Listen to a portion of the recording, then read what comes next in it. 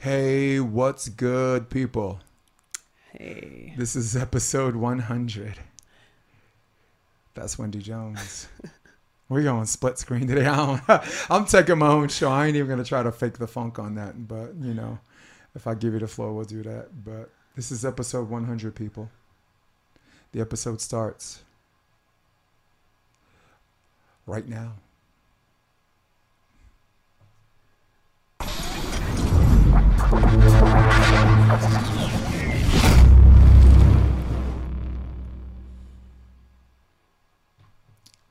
That's always loud, man. I had to turn the volume down so it didn't blow our uncanny socks off, dude. Your intro is so sweet. Like, I'm so proud of you. Everything that you've turned this into it's amazing. You have crushed this thing. Wendy, it's episode 100. I'm honored. Seriously, I'm not joking. Oh, man, don't make me cry, man. What the hell's the matter with you? It's a Tuesday morning. I just got back from karaoke. God, you've got energy. It's amazing. Yeah. Listen, since everybody who's listening to this podcast, you know we're going to talk about a bunch of volleyball. We're going to start with good and controversial and bad and good. But Greg Faulkner, guy out of Cal Northridge, South Bay, let's just call him a South Bay product in the sense that if he ran for mayor or Hermosa, yeah, I'd win by a landslide. I wouldn't even be close. If I lose, it's rigged. You would know if Greg lost this election. That election, it's rigged. And they wouldn't even care what platform he ran on. So, Greg Faulkner, you drink as much as I do. You survive. I don't. You Tower 12, right? Throws up a couple of times and plays Manhattan 6-man on Friday and then plays Smackfest on Saturday. Greg Faulkner, this is my camera. You are ridiculous. Been watching some Olympics, huh? Oh my gosh. I can't get anything else done. That's all I've been doing. Beach volleyball, indoor volleyball, swimming, track and field. Like I can't get enough. It's like it's insane. No, it is. And obviously beach volleyball being my favorite, but those others are a close second because the stories with all of these athletes are so incredible. Yeah. So incredible.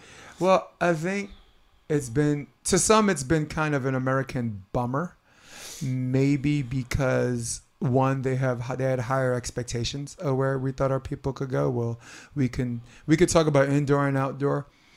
Or they didn't have high expectations, but somewhere before the Olympics, certain players kind of teased us. You know what they did? They turned us into Dallas Cowboy fans, right? Yeah. Like what happened? Like Clayton Sponsor won, they won a 4-star, then won another one, and just like Dallas wins 2 in a row, they're nauseating, annoying fan base. Yeah, I said it. The nauseating, annoying fan base would be like, we could go to the Super Bowl. We can go all the way, and I got honey-dicked. I got hoodwinked, and I'm telling you, I was one of those people that was like, wait, how cool would that be if they played April and Alex in the finals? At the end of the day, they were who we thought they were in the beginning. They were good enough to go to the Olympics. They were a coin toss between Kerry and Brooke. Yeah.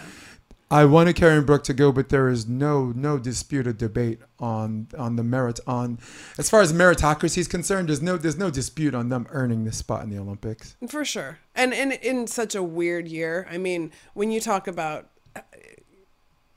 no one could imagine the Olympics being postponed for a year, and what that does to, an aging athlete. Which, I mean, my hat's off to Kerry Walsh Jennings, best player to ever play the game, and she still looked amazing at the end. But the way that year broke down, and every day makes a difference, and every point made a difference, and right there at the end, that clutch up by Clayton Sponsor it happened, and they were playing great volleyball.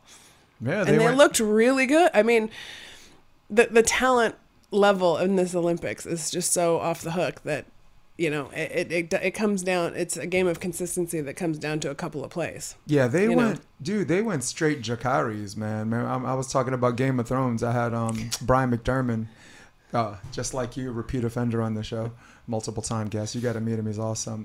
Where they're like, she says Jakaris, and then the dragons just start burning up everything around them, and that's what it looked like. They went straight dragon ladies. Yep. On those 2 4-stars, and But something at the end told me to slow my roll when I saw them. They played the Latvians, I think, in the quarterfinals in Sochi, and Latvians won 2-0, but the second set was like 21-14. So they did show me that the wheels can come off. Well, I guess just like every other good team, right? Sure, like absolutely. You've seen April and Alex get play the Aussies, and you don't know where and like it came for from. one set, Yeah. you're like, oh, get whooped on. Yeah. Kristen Nelson and Cloth, who we'll talk about later. That's the future, and the future looks good. And the best teams, what I love to watch is how fast the best teams make adjustments so quickly. Yeah. And that's, at the level of the game that we're watching, like I'm trying to keep up, but when you see those adjustments get made, the quicker they can make those adjustments, the better off they are. And sometimes they make them and sometimes they don't make them quick enough. So we got like a good hot button topic to talk about. And the cool thing, I love hot button topics on our podcast because it allows us to jump in and we steer it as much as we can. But I promise my friends, for those of y'all watching, I got to, the first time you come in this podcast, dude, shut up, let her talk. So there's going to be definitely more of that. But this definitely falls within our wheelhouse that just allows us the autonomy to say as much or little as we want. So I'm going to just put up the picture. And for the fans listening at home and on your audio, sorry about that, but I'm going to show a picture of a ball that's been a hot button topic on whether a ball was in or out.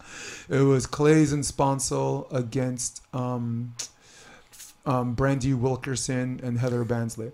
And it was set 3. They trailed by 1. It was 11-12. So the original call was out, right? They gave him 13-11. There was a replay. In fact, there was a replay. There was a replay, then they called it in. Wait, what? Right? And here's what really happened. The replay people in the booth confirmed that it was out. But the operator, like the person who types in and out, that's right, typed in. So now the host got confused, the color commentary, Marlo, whatever. Like, you can't challenge a challenge and this and that and whatever. You can't do that. And then all of a sudden, everyone started delving into their rule book, which I will give all of you an education later, all right? Talking to Jeff Alzina, talking to some people who not only know FIVB rules, but have been in the Olympics and you probably never seen. It's still a first-time situation, right? So yeah. But let's talk about the fun part first. Everybody take a look at this. Everybody watching, is that ball in or is that ball out? So for the people watching, again, audio, sorry, video, the left side is the outside of the back line and the right side is in court. So for me, what I look at, the first thing you look at is to see if the line jumped, right? 50% of the people, my social media blew up. Like, there's like 215 comments. It was ridiculous. And half the people, about half, said in. Really? About half said out. Okay. In my own household, my girl, she's a volleyball. We don't. Yeah. She thinks it's in. I think it's out. So it's one of those things where I got it up on the podcast, and I hate to really. I'm not trying to milk this horse, right? I'm not trying to beat this horse to the ground, but I just want to know what everybody thinks. It's a pretty interesting spot. Now, in regular volleyball, like in a real volleyball game, you want to see if the line jumps, because if the line moves, it's in. That's the end of discussion, because that means regardless of the ball mark, if the line's higher in the sand or whatever, it's any part of the line. The rule says, including the outside part of the line, it's in. And I guess absent of the replay system, you look for a ball mark. Right? Yeah. Now, this thing probably left a ball mark that might have suggested it's in. Right? But maybe not, because if you look at the Mikasa ball, and if you look at how when you miss a serve, how it kind of floats up, not floats upward, but it doesn't have that same crash as a topspin serve has. It kind of does like a rock skip. I don't know. I actually didn't see. It's a lot smoother. The ball mark's going to be a lot flatter. But I saw it and I was heartbroken, but I thought it was out. You thought it was out? I did. I did too. Yeah. Dude, I did too. There's no really, there is a right or wrong answer or whatever, but no, at the level I play, that point gets replayed. We're like, I don't know, it's too close to call. Let's replay it. It's not going to happen at the Olympics. Yeah. But I And mean, honestly, it's that if close. there was any kind of compression, yeah. any kind of compression, that ball would be in. Yeah. I saw the live skip because everyone's like, "Oh, you just chose a picture." I'm like, I had to choose a picture, and that's as good a picture as as a freeze frame as you're gonna get. But the actual live shot, you didn't see a compression. That's why. And me, I don't believe in like the sand kicking up the line, making it jump. No, if the line jumps, the line jumps. Wendy, can you appreciate how hard that ball has to hit the sand for the sand to kick it up and make the line jump up? That's why FIVB refs don't do a sand kick up rule. They don't. You maybe where we play pickup and maybe this South Bay myth. This argument you see in fours games when everybody's drinking too much. No, but Now let's talk about something else. The rule on challenging a challenge. The rule there's a rule on the challenge system. Rule 28 basically says the other team can't initiate a challenge once they already did, but they said the opposing team can make them take a second look. So that's Rule 28, basically. Okay. And I've been looking for it all day, and Jeff Alzina put it up. But then someone told Jeff Alzina, Rule 33 says that once a challenge is in, it cannot be appealed. So Jeff's like, cool, you sold me on that. And I said, wait, not so fast. Because the term appeal and challenge are not the same thing. Appeal falls under the bounds of protest. And under the rules of volleyball, one of the calls, the most sacrosanct call that cannot be protested or appealed is in and out. So of course that's so in consistency with the old rules before the replay system, in and out cannot be challenged. Anyway, so it's been this repeated narrative. Rule 33 supersedes 28, but not really. Not in the if you look at the language. That's just my opinion. Can we get a real person to decipher that? Yeah, you got two real people here, right? I've been coaching 20 fucking years. Volleyball's been your life. You have a son at Stanford who's starting outside. You have a daughter at TCU who's playing beach volleyball for their NCAA team. So I think it's for two people to say we are speaking within our wheelhouse is justified. Absolutely, yeah. Sure. By the way, I'll kiss my ass. How about that? Kiss my ass if you think it's not my place to talk about that. How about that?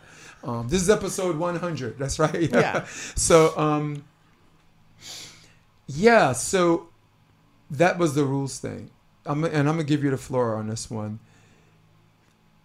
How do you feel about me, and I talked to Dane a lot off the record. I'm obligated not to repeat conversations. Dane's out there. How do you feel about not the call, but what happens after the call?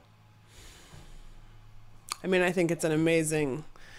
What I was watching was, the mental fortitude of the moment for those athletes that are sitting there wondering, what the score is going to be at the end of that call. And I immediately went to watching when it went down the way it did, and Clays and Sponsa lost the point. I went to watch how are they going to handle this moment, and when I saw the overpass, my heart just broke. I was just like, oh God! I mean, to let go of that in the moment, I cannot imagine. And I agree with you.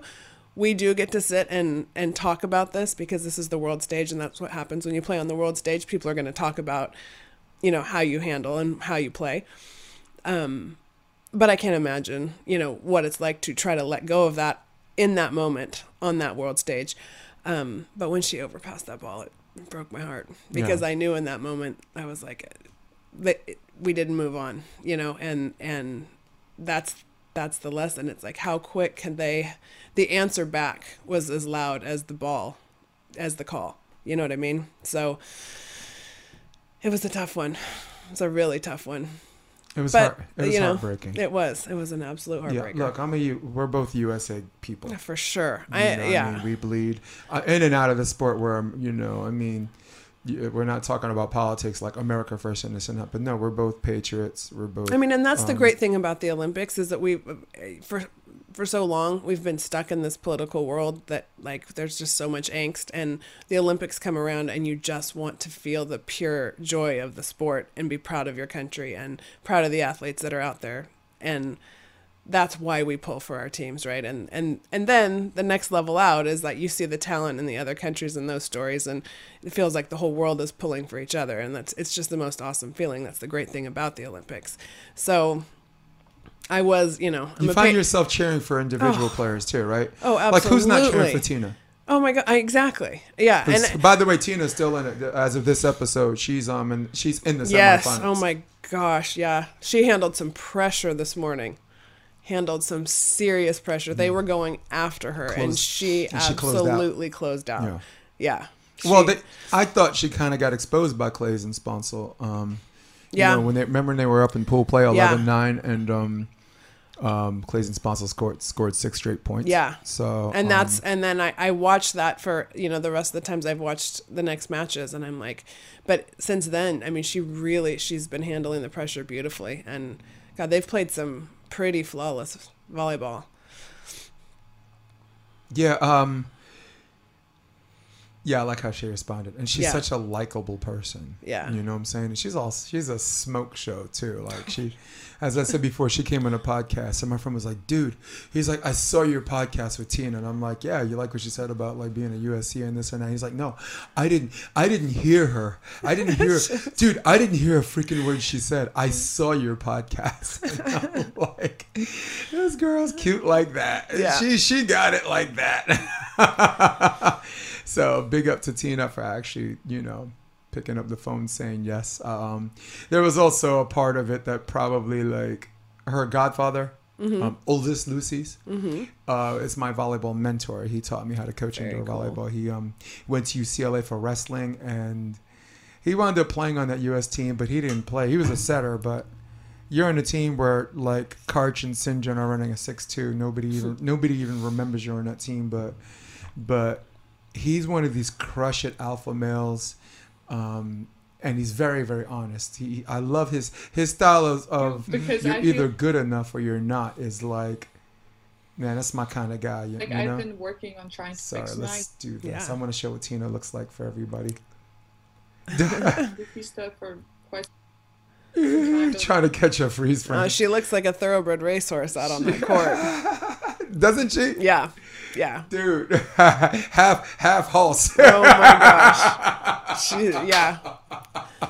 She's an athlete, no doubt. No, good player, man. I mean, and she's still got a year to go. And so is her partner, by the way, Anna. Oh, Anastasia, yeah. Yeah. Yeah, I mean, Anna's nice. This morning, like, she just connected on every level.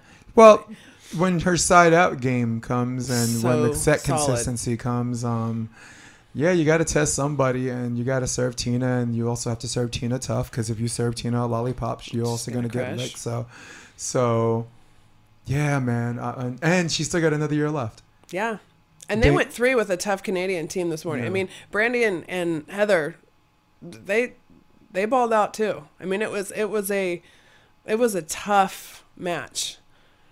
There was it was, I couldn't take my eyes off it. It was nice. Really good. Do you see that? Well, who's that? LT. It says, "Hey, Wendy, Wendy, I'm available to take your court the after Atlanta AVP, as I will be in Hermosa." Oh, very nice.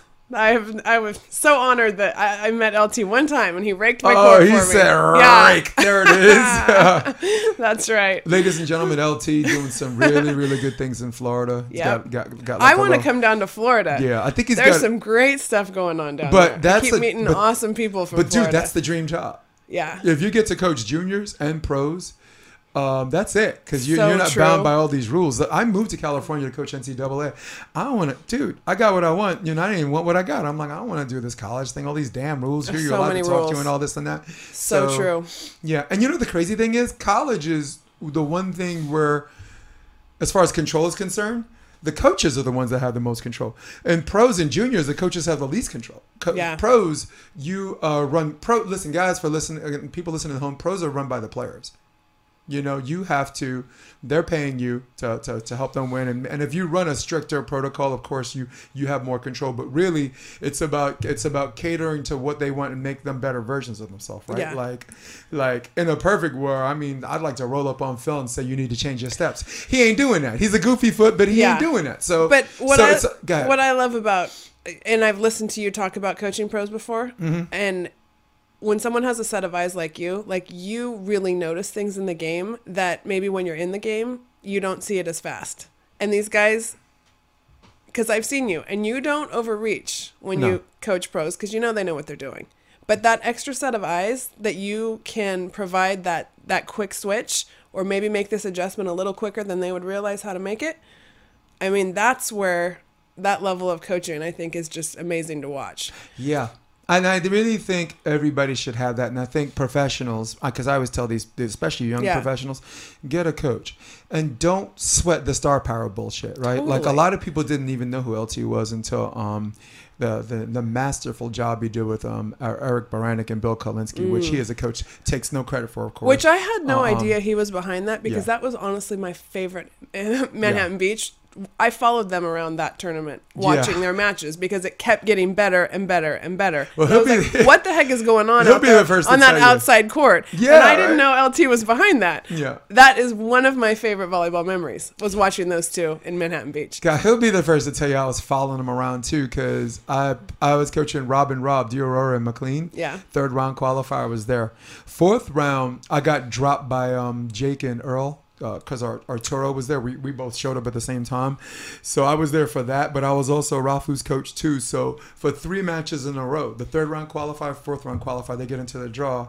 And then they got to play Rafu and Ed. Yep. So there's 3 times in a row they had to see my face. And Eric is like, dude, he says, you're my friend, but I don't want to fucking see you. So I don't want to see you no more. So, but talk about a great journey, huh? Out of the how many contenders bracket games do you have to win to get to the semifinals? That's ridiculous. It's a lot. It's like, contenders, you have to win probably 9 to win the whole thing.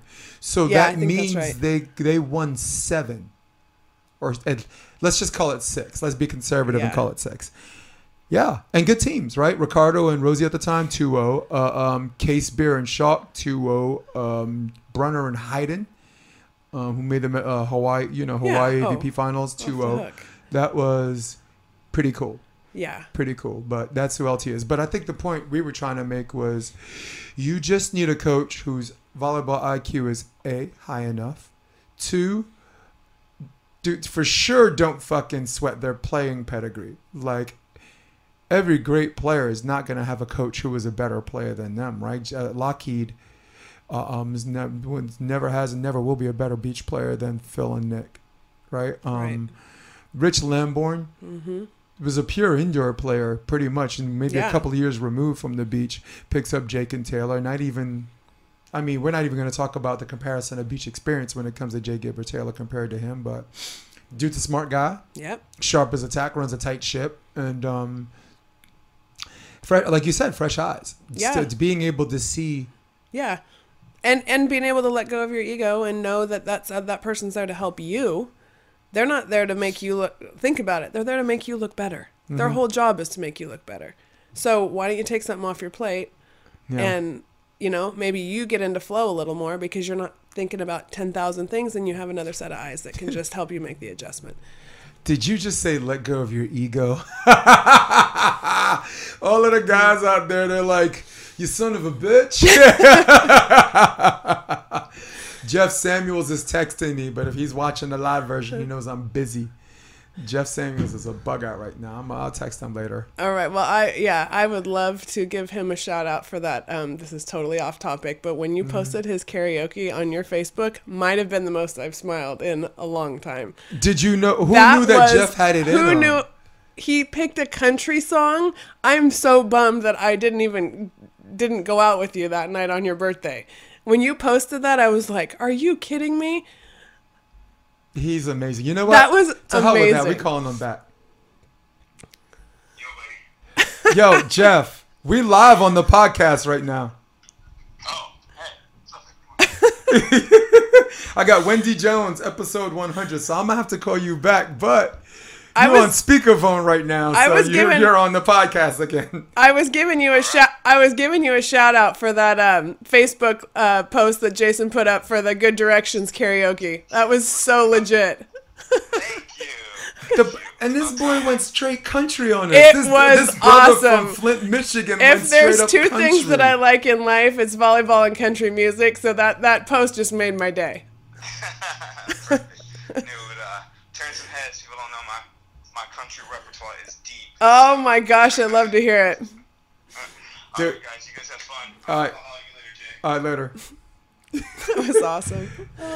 Is that how we do? Just calling people on the podcast. Who else we got?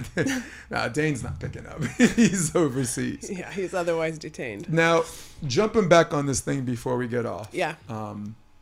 Controversial call. Well, in or out? the game didn't come down to that one call. No. And I'm no glad game, it didn't. no game ever does. No, for but the I'm most glad part. it didn't. I'm glad it wasn't 13 up. Yeah. Because everyone's like, oh, all the plays that led to that decided. And I'm like, that's not entirely true. When you have two teams that are evenly matched, and you have your share of mistakes because that's evenly matched, and you have a share of great plays because that's what being evenly matched is. You make the same amount of mistakes as you do good plays, right? And it comes down to something where a ref has to decide it. Then that does decide the game. But with that being said, this is 11-12, and it takes some momentum away, but you got a timeout. Sarah Sponsor, what she did, unwittingly or not, arguing with the referee, getting a yellow card, bought her some more time. You know what I'm saying? And a yellow card, everyone's like, oh, yellow card, come on, yellow cards cost you nothing. Right. Look, just move on. You just get chewed out. Right, Yeah. I got you. You got chewed out before I got you. Right?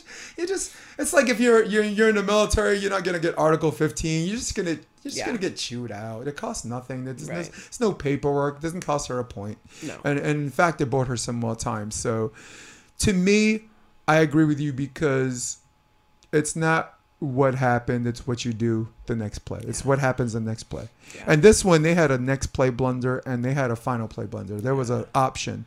With Brandy, which is kind of like a luff balloon that you didn't need to be Sarah Sponsel to cover, And for the people like, oh, it's easy for you to sit there on the microphone and say that, kiss my ass. That's okay. I'm gonna say it again. So because we're gonna get on that too. But Dane came on my podcast, and bear with me. Here I am talking too much again. No, right? you're fine. For those of you listening, I take you back to the Olympics in 2000. Dane and Eric Fenoy, who all the American population concedes wasn't even the best team we sent to the Olympics, all right? They were just happy to be in the quarters, and Dane told me that on the podcast. Portugal, side-out game, takes an hour to get to 10 up. Fenoy hits a ball wide. Then they call timeout, and then they come back from the timeout, and the referee gives them a red card, not a yellow. So now a red card's a point. So now, after all of that work to get to 10 up, you're not just down by 1, you're down by 2. So the red card was because they delay a game. Took too long? Yeah, I think the ref claimed he warned them before, and they had this reputation of taking too long to get back on. But you got to understand, that's the semifinals, and the ref should have... The ref abused his power, in my opinion. Okay. He could have given him a yellow, and discretion, here we go. So what happens is they get the ball back. Dane serves position 1 ace. He risked away ace position 4. Fenoy gets a block, so now they're up by 13-12. They switch. Dane gets a poke dig off a jumbo attempt, transition, and then the last point of the game, ace right down the middle, little hubby wave, and I mean clean.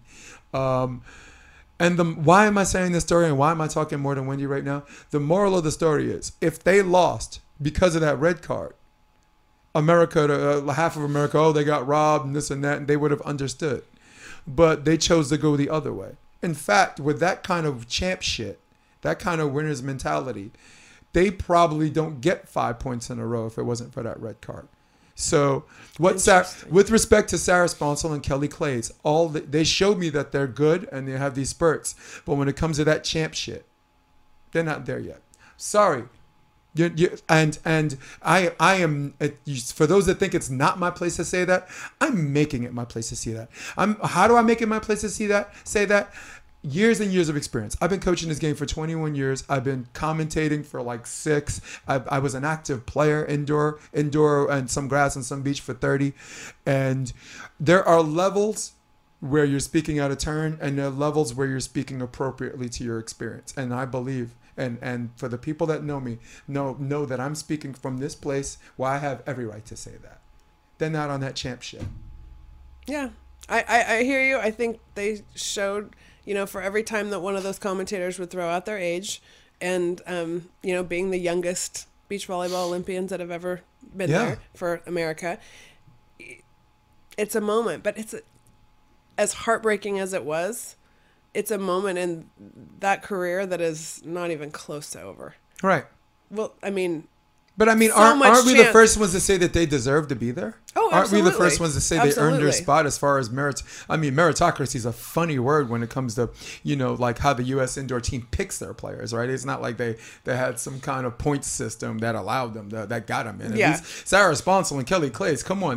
There was a point system. Yeah. And they they- bossed it at the end with Yeah. two whatever. When it mattered. Yeah, and that's so at the same time, if we can give them that, if we have enough, if it's our place to praise them, you know, based on our experience and what we see and what they did, they have that works both ways. You know, I'm not saying nothing about Sarah Sponsel's mom, right? This isn't. I attack volleyball players with volleyball, you know, and.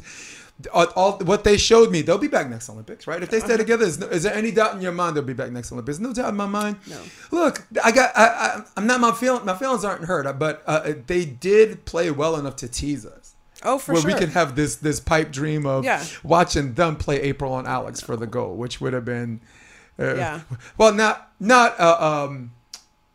not extraordinary, but just like I said, like the good old days, right? Right, Kessie Yeah. and Ross Right, against Misty and Carrie, and right? Carrie. Karch and Steffes against Dodd and Whitmar. So it Yeah. wouldn't be the first time we had an All-American beach volleyball thing, but Yeah. But big up to them, and it was something for the intentions of this podcast because Yeah. we have to talk about things sometimes that are uncomfortable. And Wendy, Yeah. hey, this ain't on her. I'm carrying the water on this one. So if you have a problem with what I said, come see me. If you disagree,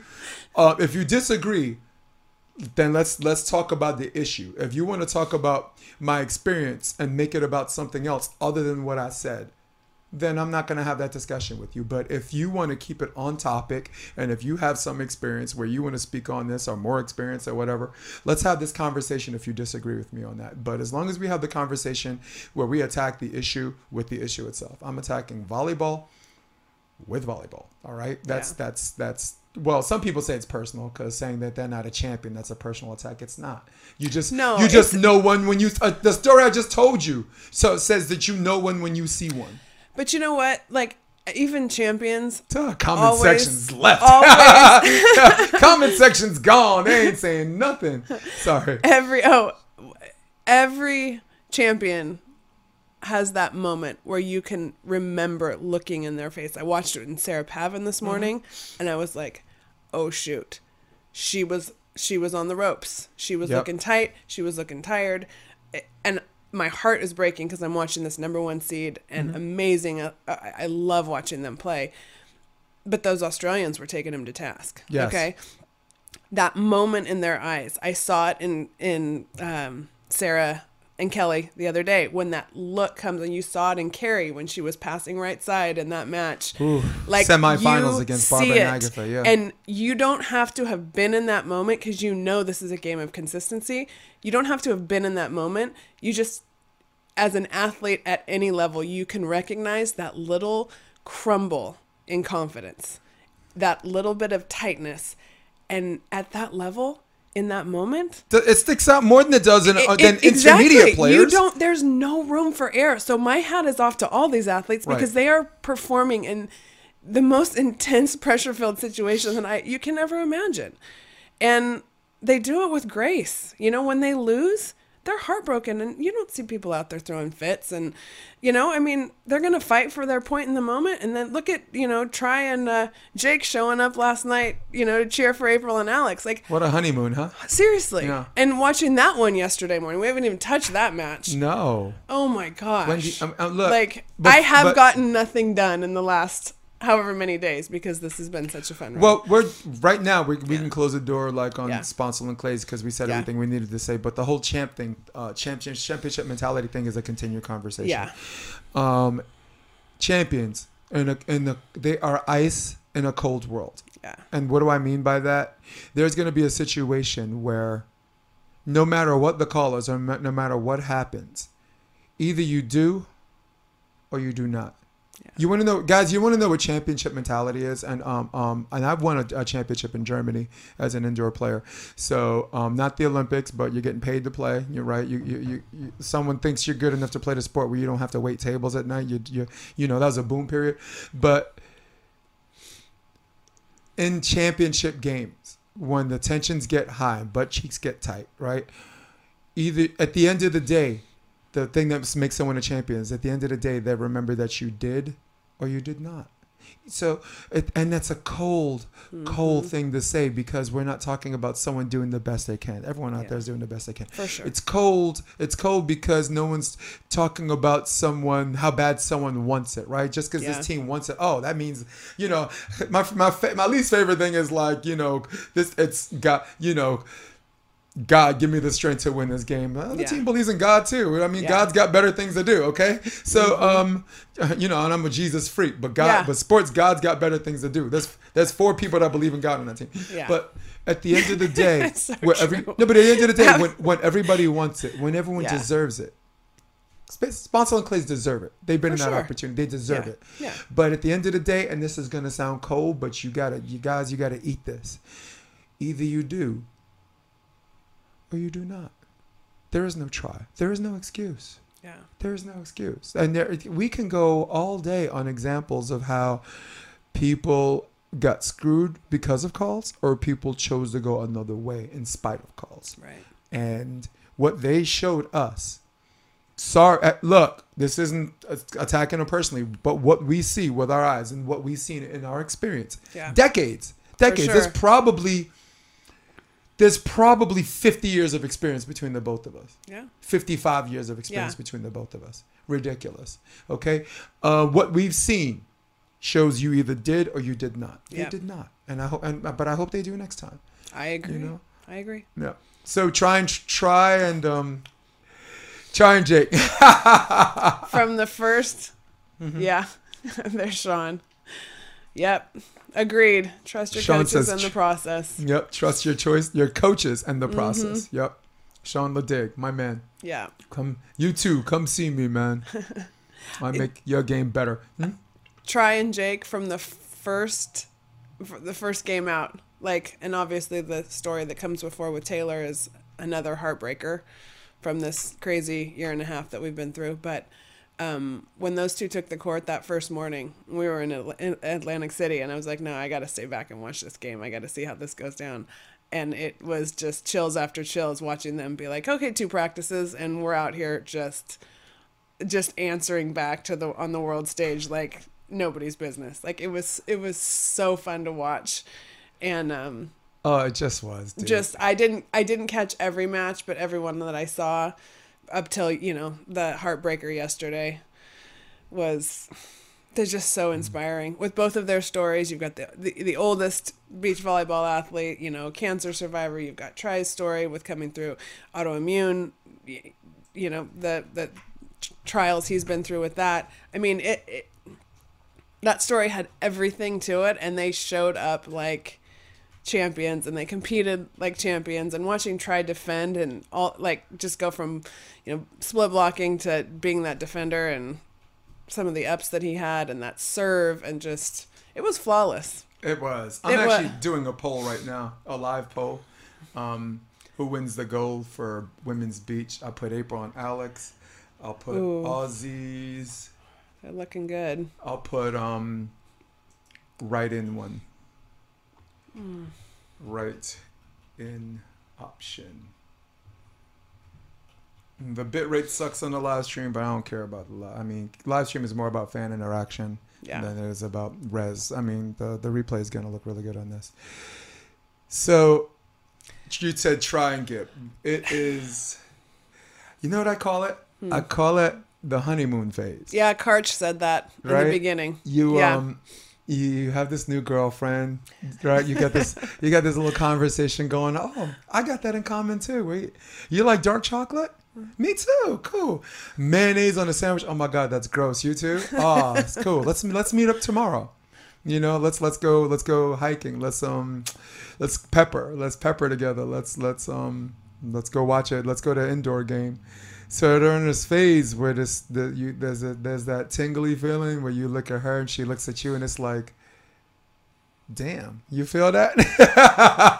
And that's, to me, that's what I'm gonna turn this down. That's what Try and Gib had. They had this really cool honeymoon phase. Yeah. And everything great. goes right. And honestly, even in the loss to Qatar but at the end of pool, didn't really phase that. That didn't end the honeymoon. That was that they were like, hey, you know what? It's what you do in the playoffs. They're such grinders. And you want to talk about mental stability and fortitude. Like, you can see it. You know, I mean, the way Try goes back to the service line and just rips that ball, like, and, you know, scored a bunch of points with that serve. And then when one goes out. But on average, he's killing it. Right. And he doesn't go, you don't see any fear in the way they play. No, they're flash bang plays. The two fastest ways to score a point in volleyball, indoor and the beach, is the serve and the block. So you got two guys that are blockers, and you got to try with this constant pressure getting these aces, and then you lose your court vision a little bit, and Jake makes you pay at the block. He's got a great reach in, particularly with his right arm. Sometimes he's blocking cross, but then he'll just snatch one and bring it back if you try to wrist away line right side. Really, really good with that. So in many ways, people might make the leap like, oh my God, this is a better team than Jake and Taylor is. But I'm like, wait, not so fast, right? There are plays where if you get a dig, there are these guys I call transition kings and transition queens. I bring your attention to Ahmed from Qatar. When he gets a dig and you just pump it up somewhere in the net, that dude's a transition king. Yeah. Lupo, has these streaks like that, and Taylor Crabb is very much like that. And that's what I thought that they were missing. Sometimes they get a dig. I've seen them get series where they've gotten 3 digs and had to give up 2 down balls and a free. Yeah.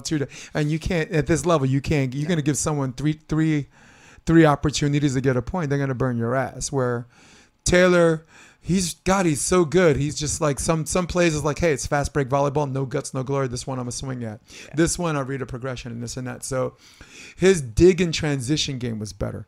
Now what I liked better about Try and Gib is that with Taylor and Jake, you have a decision to make who you want to serve.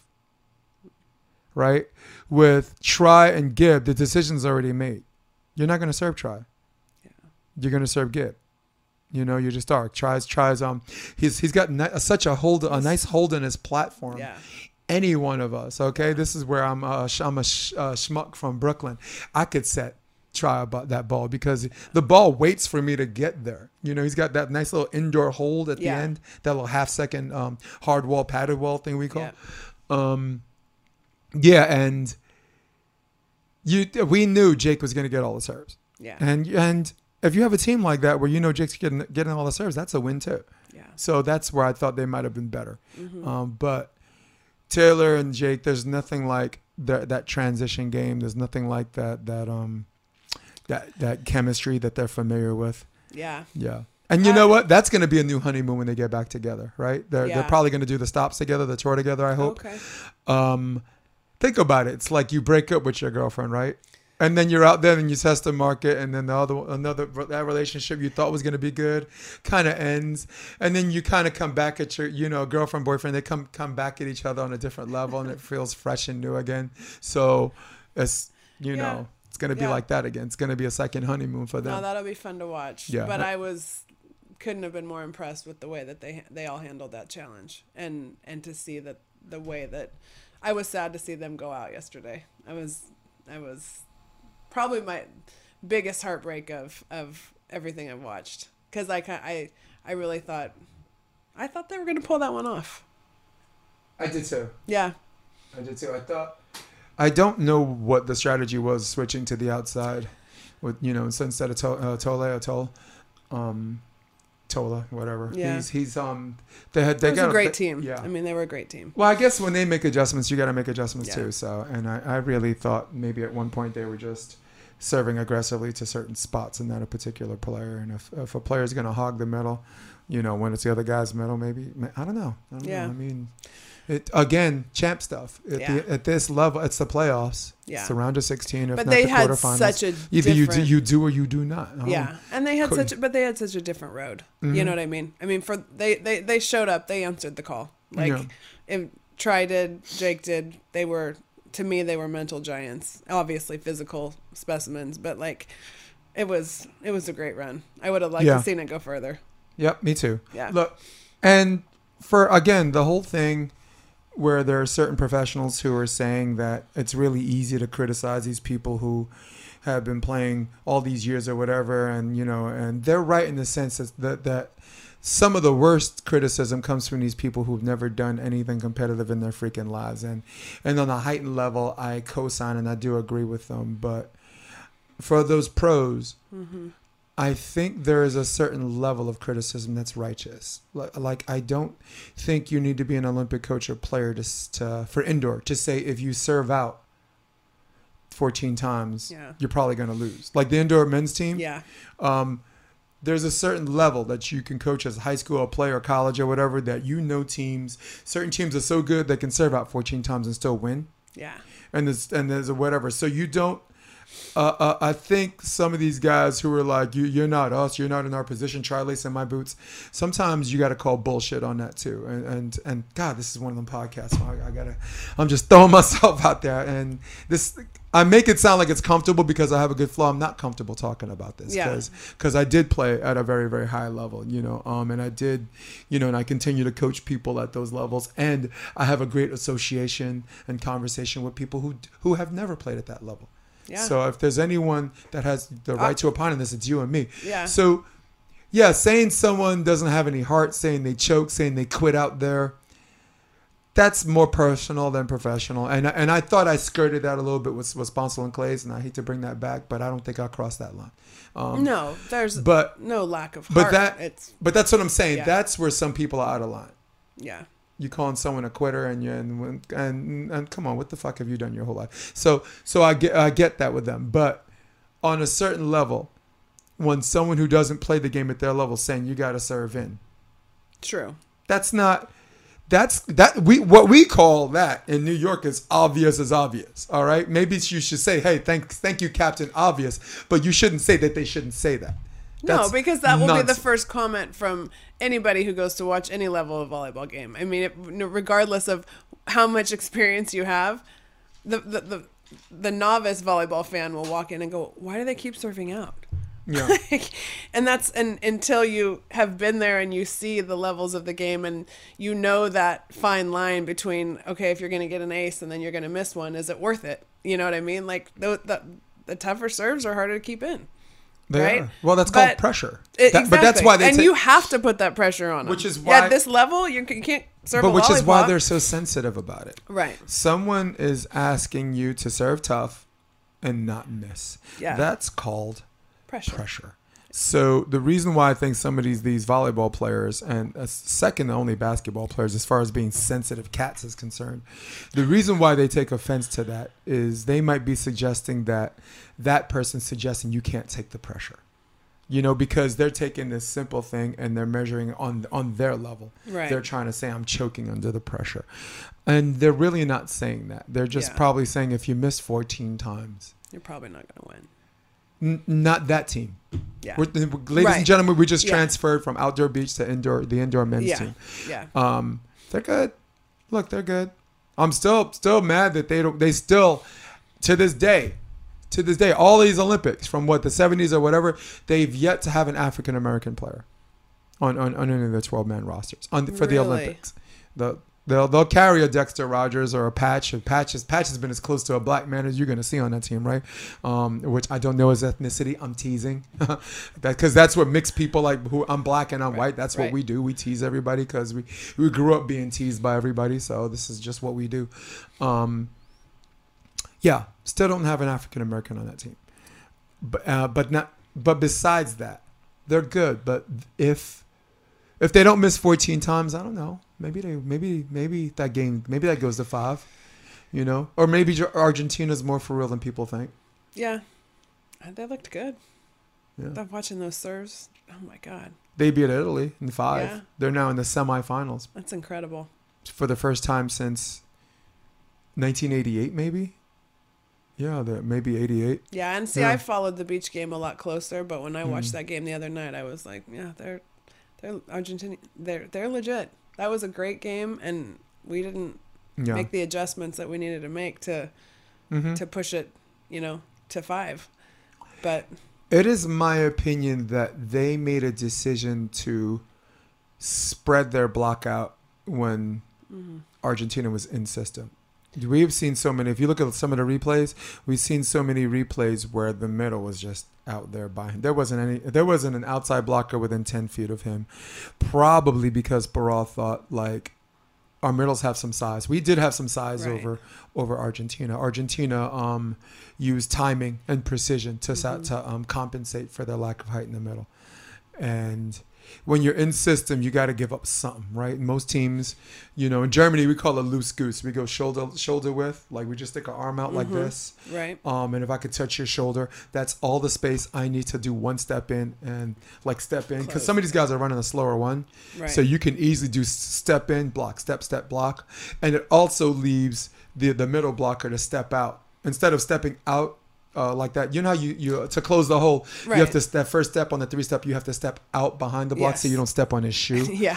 But it allows them to close the block better and the outside to close the block better if you go loose goose. Some people go swing block.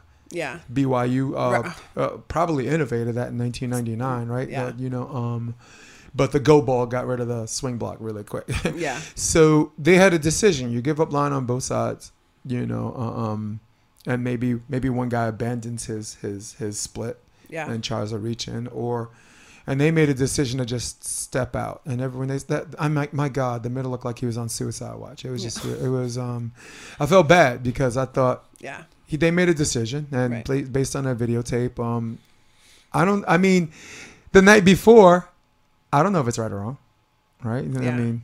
So No, and I don't know enough about that level of the game to comment. I was bummed to see the Americans go out. It's to see them heartbroken that's the losing at that point in the round of 16. It's a tough time to go out.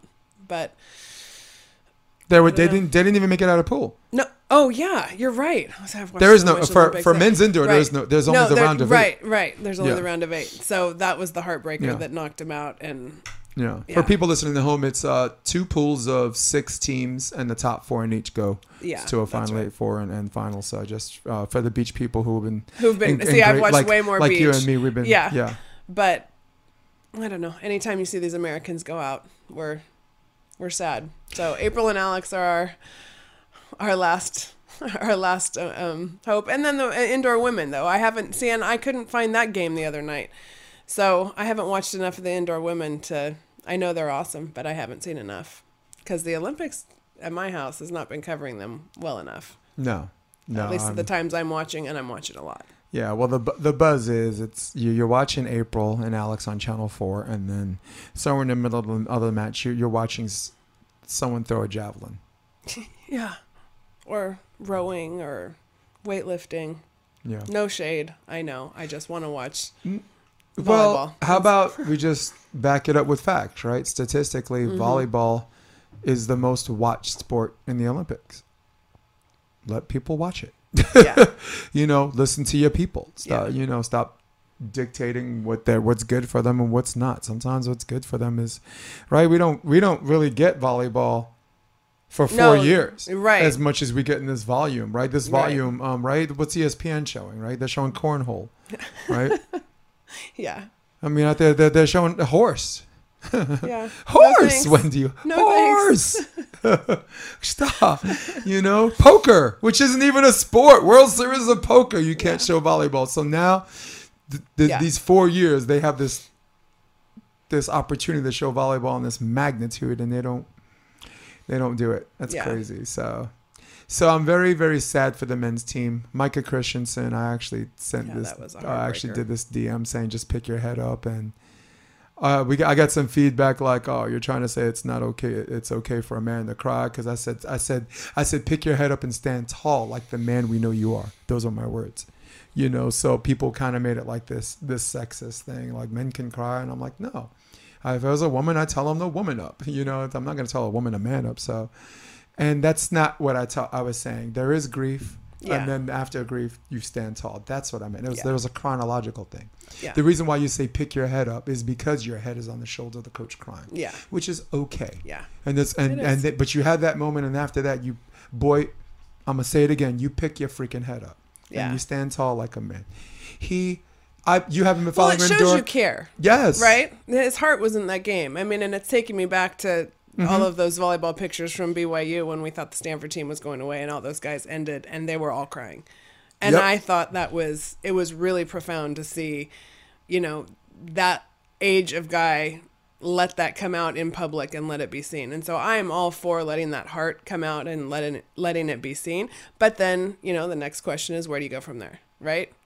That was even worse because, like, at least for Christensen, you know he's going to be back next Olympics. He's young. He's young and amazing. He's been voted by the consensus population the best setter in the world. Yeah. He's the best setter I've seen on the U.S. national team since Jeff Stork on the 88 team and 92 team. That's a long time ago for y'all. I mean, that was when New Jack City was in the movies, okay? All right. Think about that. Ghost. Yep. Goodfellas. All those movies were a long time ago, people. That was my first Olympic team for sure that I was inspired by. Yeah. Me too. Sure. 88. Yeah. Yeah. A New Yorker, a kid from Brooklyn. Yeah. You know, doing iron work, watching volleyball. But I said pick your head up because he did as good as he was going to possibly do. I don't love... Take this... Again, fans, take this how you want. Maybe this is the wrong podcast, wrong episode for y'all. I thought the passing... When you have Micah that as a front row option can hit with both hands, and we've seen him in international ball, like draw the outside block, set like instead of a push one, set on the top of his head in the middle, just jackknife it cross court. For a setter that can be disruptive like that, I don't think we saw enough options. There are people that hate the option. They thought Kelly Clays was doing it too much. I didn't. I have no problem with Kelly Clays optioning with balls that she sees with her own two eyes. And if you look at the percentages, kills, the arrows, or whatever, her percentage in the option. People want to talk about facts this, facts that. The fact is, her hitting percentage in the option was better than whatever. And I was curious about that, and I don't know if this is something you said or I read it somewhere else, but like also just the argument for energy expenditure when you're Clays and Sponsel and Kelly's got to put so much energy into that option and she's taking so many over on two, because I think the option is completely legit and a great play.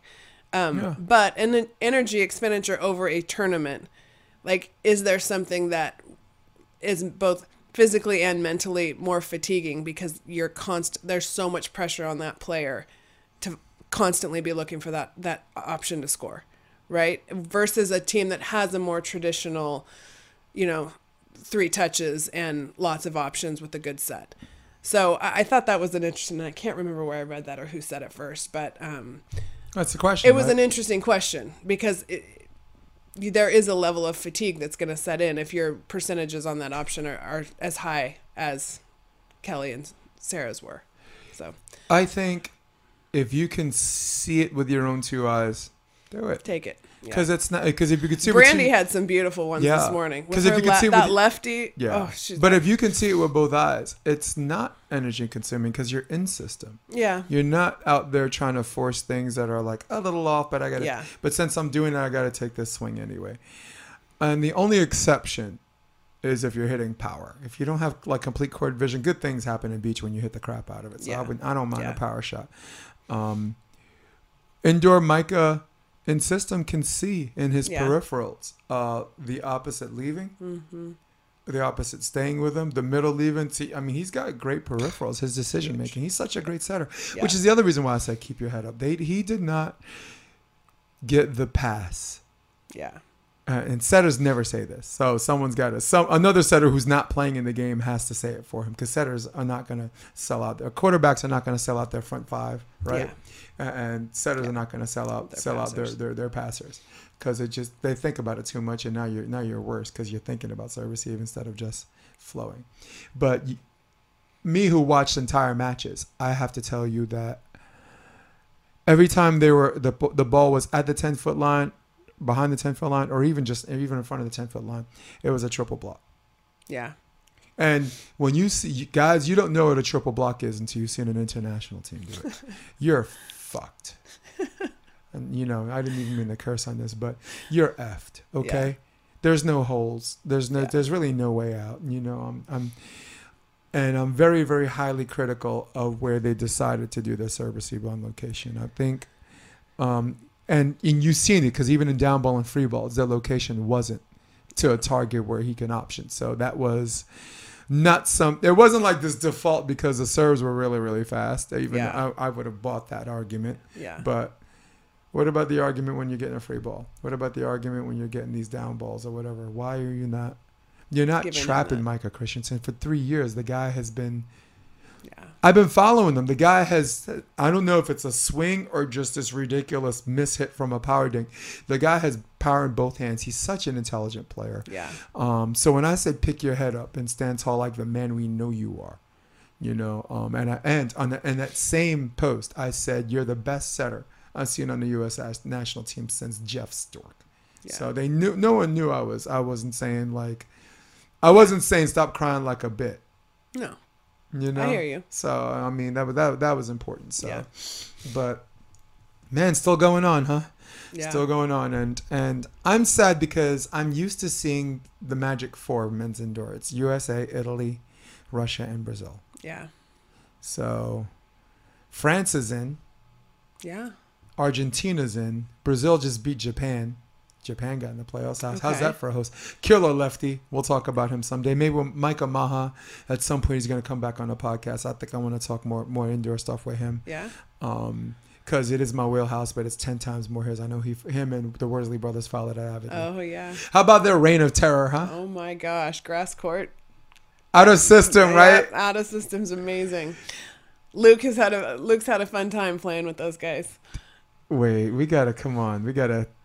It pops up on my YouTube feed all the time. I can't get it. I didn't even subscribe to them, and they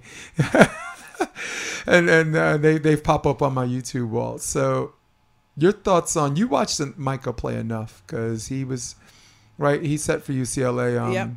Actually, before your kid played for Stanford, I really enjoyed. Yeah, he's just enough older than Luke that I haven't. I've watched some UCLA volleyball, and then this year watched a lot of UCLA as much as we could watch. I watched. We played UCLA I think twice.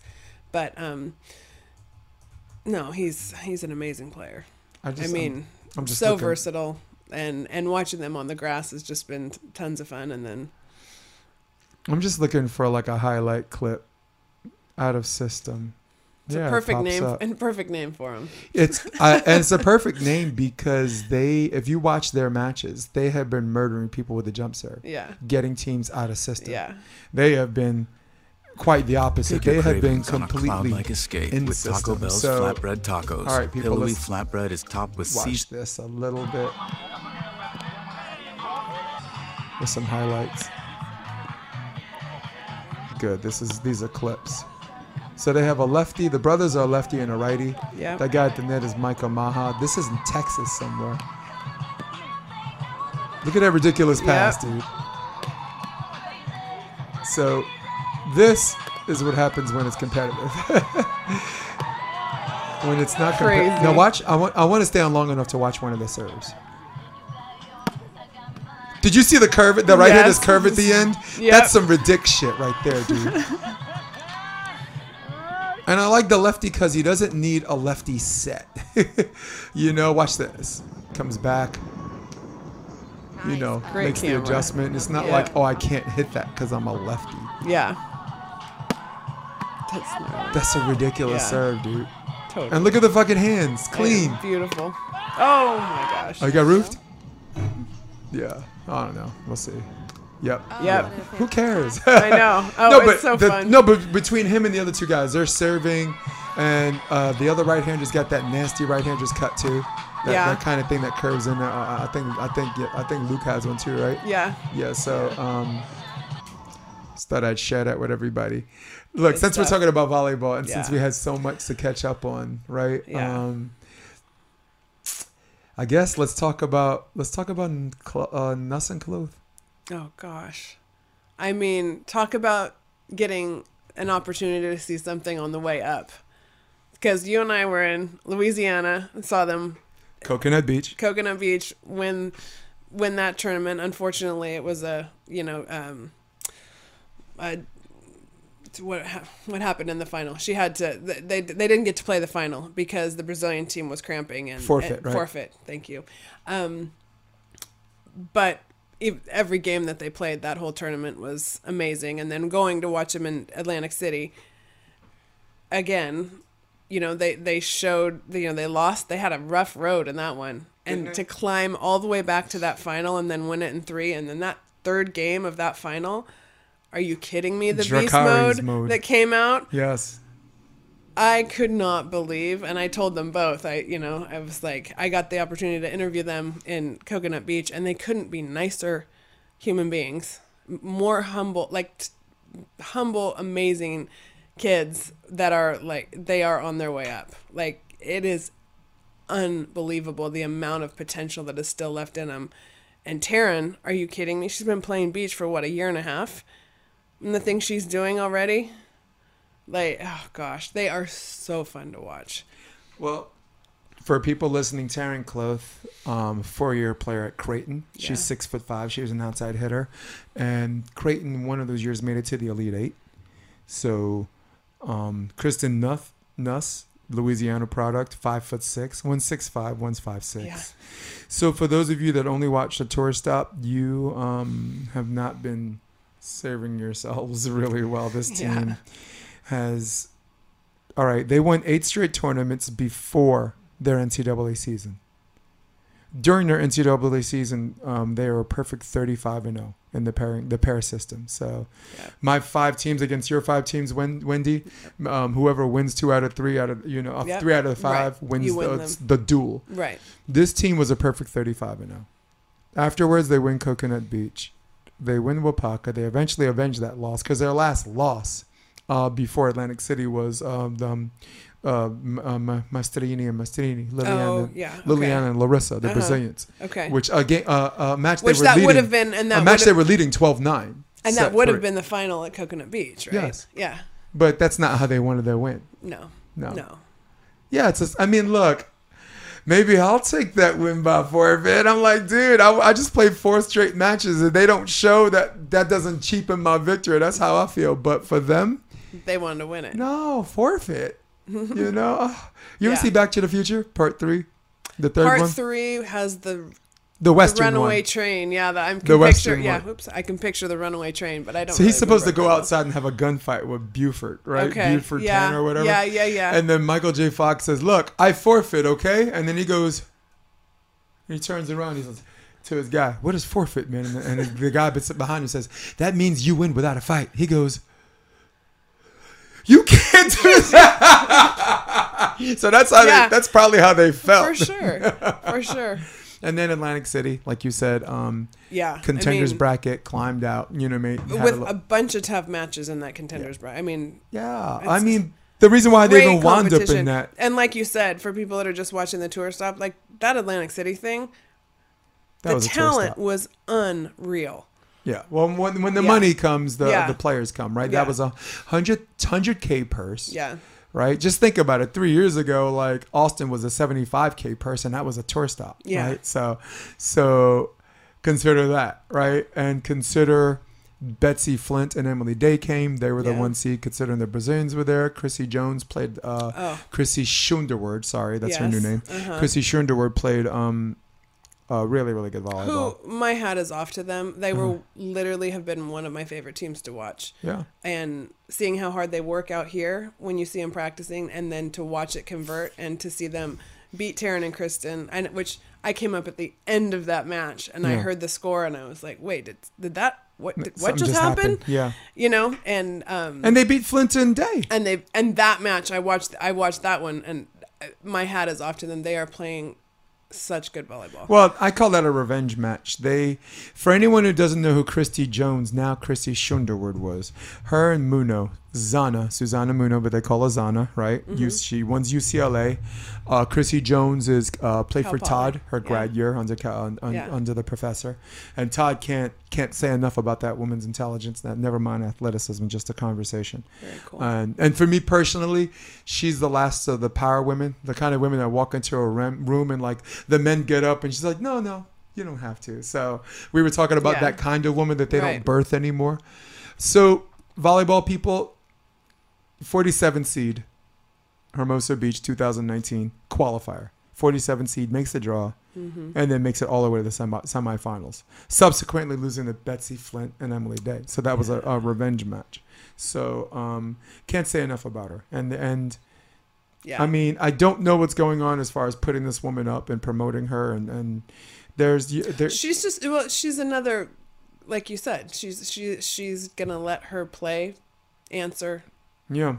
You know, she doesn't say a lot, and she's. But we reward those people too, don't we? She can't be understated, though. But don't we reward those people too, right? Yes. Absolutely. It's my favorite. Do you see Phil Dalhouser doing cartwheels and wearing a clown suit? No. Wearing a gold jacket? My favorite thing to watch. Yeah. Because she just goes out there and does her thing, and she is a wall.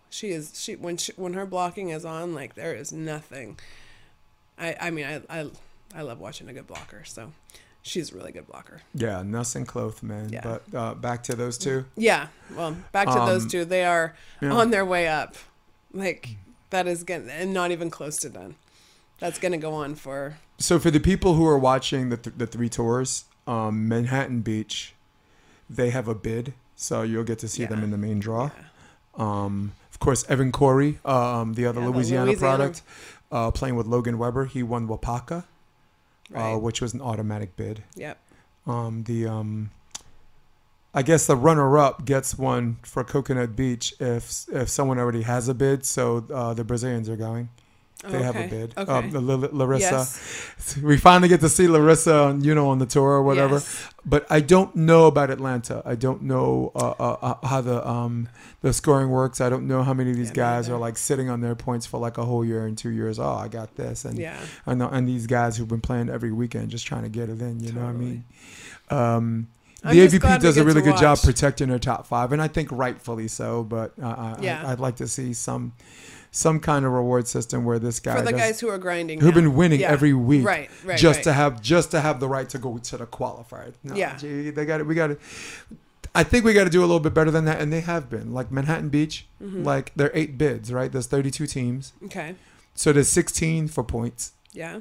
There's 8 for regional winners, or like these certain tournaments. It's automatic bids, and I love that. Yes. And then the last 8 are the gladiator pits. Yeah. Which, by the way, this year is 2 days. Oh. Qualifiers, ladies and gentlemen, 2 days. It's going to be 2 days. It's going to be Wednesday and Thursday in Manhattan Beach. Good to know. Yeah. So just letting everybody know, come a day early. More volleyball to watch. Yeah, dude. It's look, there's some people that don't want to spend the hotel on an extra day, but if you're a professional, you have to invest or you get sponsors or whatever, and you know it can't stay the same. It can't stay the same. It has to change. Yeah. You know. Yeah, I'm excited. Manhattan's coming. That's going to be a great weekend. Yeah. Oh, and Atlantic City was, people listening, that was a double elimination qualifier. I will say that again. Yeah. I will say that again. It was a double elimination qualifier. So the winners bracket games were 2 out of 3, and the losers bracket games were 1 game to 28. And you had a ton of teams there, and they did it. Yeah. They don't have night lights. And they finished the tournament in a timely manner. Yep. The players ran a tight ship. They started the games on time, and I like it because now someone who wants to make this trip. It's worth how many teams have you seen like get a hiccup? You know, like a good team. I don't know how. I mean, you can travel across the country for one match. And like we've seen Eric Baranek lose a heartbreaker in the last round. We've seen, Budinger and Friend lose in 2019 as the 1 seed. So Rafa Rodriguez, if you remember 2017, Rodriguez and McCulloch had to play Reed Pretty and came shock. I mean, don't we want a double elimination? Don't we want them to have a chance to get their one off? So I mean, it's a very cool system, and they were able to do it in a day. So for the tour stops, if you're locking points for the qualifier, it can be done. Yeah. It can be done. Manhattan Beach, I guess everyone's going. So that I don't think they're doing double elimination, but I do know for a fact that it's going to be 2 days. And I like that because I don't want these high seeds to beat themselves up. Right. Exhausted as hell. They just finished 8:00, and then they have to wake up and play Phil and Nick at 9. Seriously. That's what the winner gets. So, yeah. And I don't like it because I feel like it's just protecting the people with the points who are more than happy to let these guys beat the hell out of each other, and occasionally one team wins here and there. We're good. We can take it, Yeah. Really, really, really good. Really, really, really good. So on another note, because I know we talk a lot of volleyball, but we talk about a lot of other stuff too. Dude. And you and I have traveled for 2 weeks this summer, so we've talked about a lot. Yeah, we talk good. But I wanted to make sure we covered Jake and Taylor. I wanted to make sure we covered Clays and Sponsel. Yeah. We didn't talk enough about Alex and April, but that story is still happening. That story's still coming. That story's still happening. Right? Absolutely. They beat the Germans last night, 21-19, 21-19, against a very game Ludwig and Kozu. Yes. Right? A very game Those opponent. one-overs, man. Killing me. She was killing me with the one-overs. She was? Yeah. I mean... Well, I love it. I agree. Then April and Alex, they looked great, but it was a great match. So where are we? I got you. I just want to make sure we covered everything. Keyboard warriors. We don't like them too much, but then again, some of them have a point, right? Yeah. I think what I was trying to say on that was don't dismiss the message just because you don't like the messenger. I think that's what I could have saved this a whole bunch of recording time and just said that. And the other thing that I think you're good at, you've made the point is that, and I like to say, you don't have to know everything to say something. And I think there's a lot of people out there that think like you need to be an expert to speak. And part of the thing I love about your podcast is that like it's really just an open forum to say what you think. And for people to learn how to absorb information without getting offended. Yes. Let there be dialogue. You don't have to know everything to say something. Yes. For the people listening, I like steak. I make steak. I eat steak. I make steak really well. Am I a chef? No. Right. But I can talk about steak on a level when look, when you want to talk about how it's prepared and this and that. And then can you eat vegan pasta with your friend Kenny? Oh. That's what it's all about. If there's anything I can't stand is a woman that airs my laundry, dude. You told these people you told these people I ate vegan pasta. It just had some broccoli. I am from Brooklyn. Now they will never forgive me for that. No, but listen. It was good. Oh my God, it was awesome. It's awesome. Yeah. It's kind of like nah, I won't say that. Anyway, you said steak, so I thought vegan pasta. Yes. It was kind of like that movie Undercover Brother when he like dated or like hooked up with like a white woman and like all of his brothers were like, you should be ashamed of yourself. Your black sisters ain't good enough for you. Then when the women left, it was like, how was it? How was it? So that was Eddie Griffin. That's Undercover Brother. Haven't seen it. Hilarious. I mean, it's not for everybody. That's why I was hesitant about saying it because I'm trying to be a little bit correct, Wendy. That's all right. So on another subject matter, and this is where the volleyball people are like, all right, we're done with this podcast. Yeah. I have and I have a lot of friends that say they don't see race. Right? They see everybody the same way. And I think it's a very noble attribute if it comes from a place of self-honesty. Mm-hmm. And for some people who are self-honest and they believe that and that's how they guide their life, that's awesome. And if people are born and bred that way and they're programmed that way, then there needs to be more of them. Mm-hmm. But with that being said, bear with me on this, Wendy. Yeah. I grew up reading X-Men. All right. I have 11 years worth of X-Men comics in the house. Cool.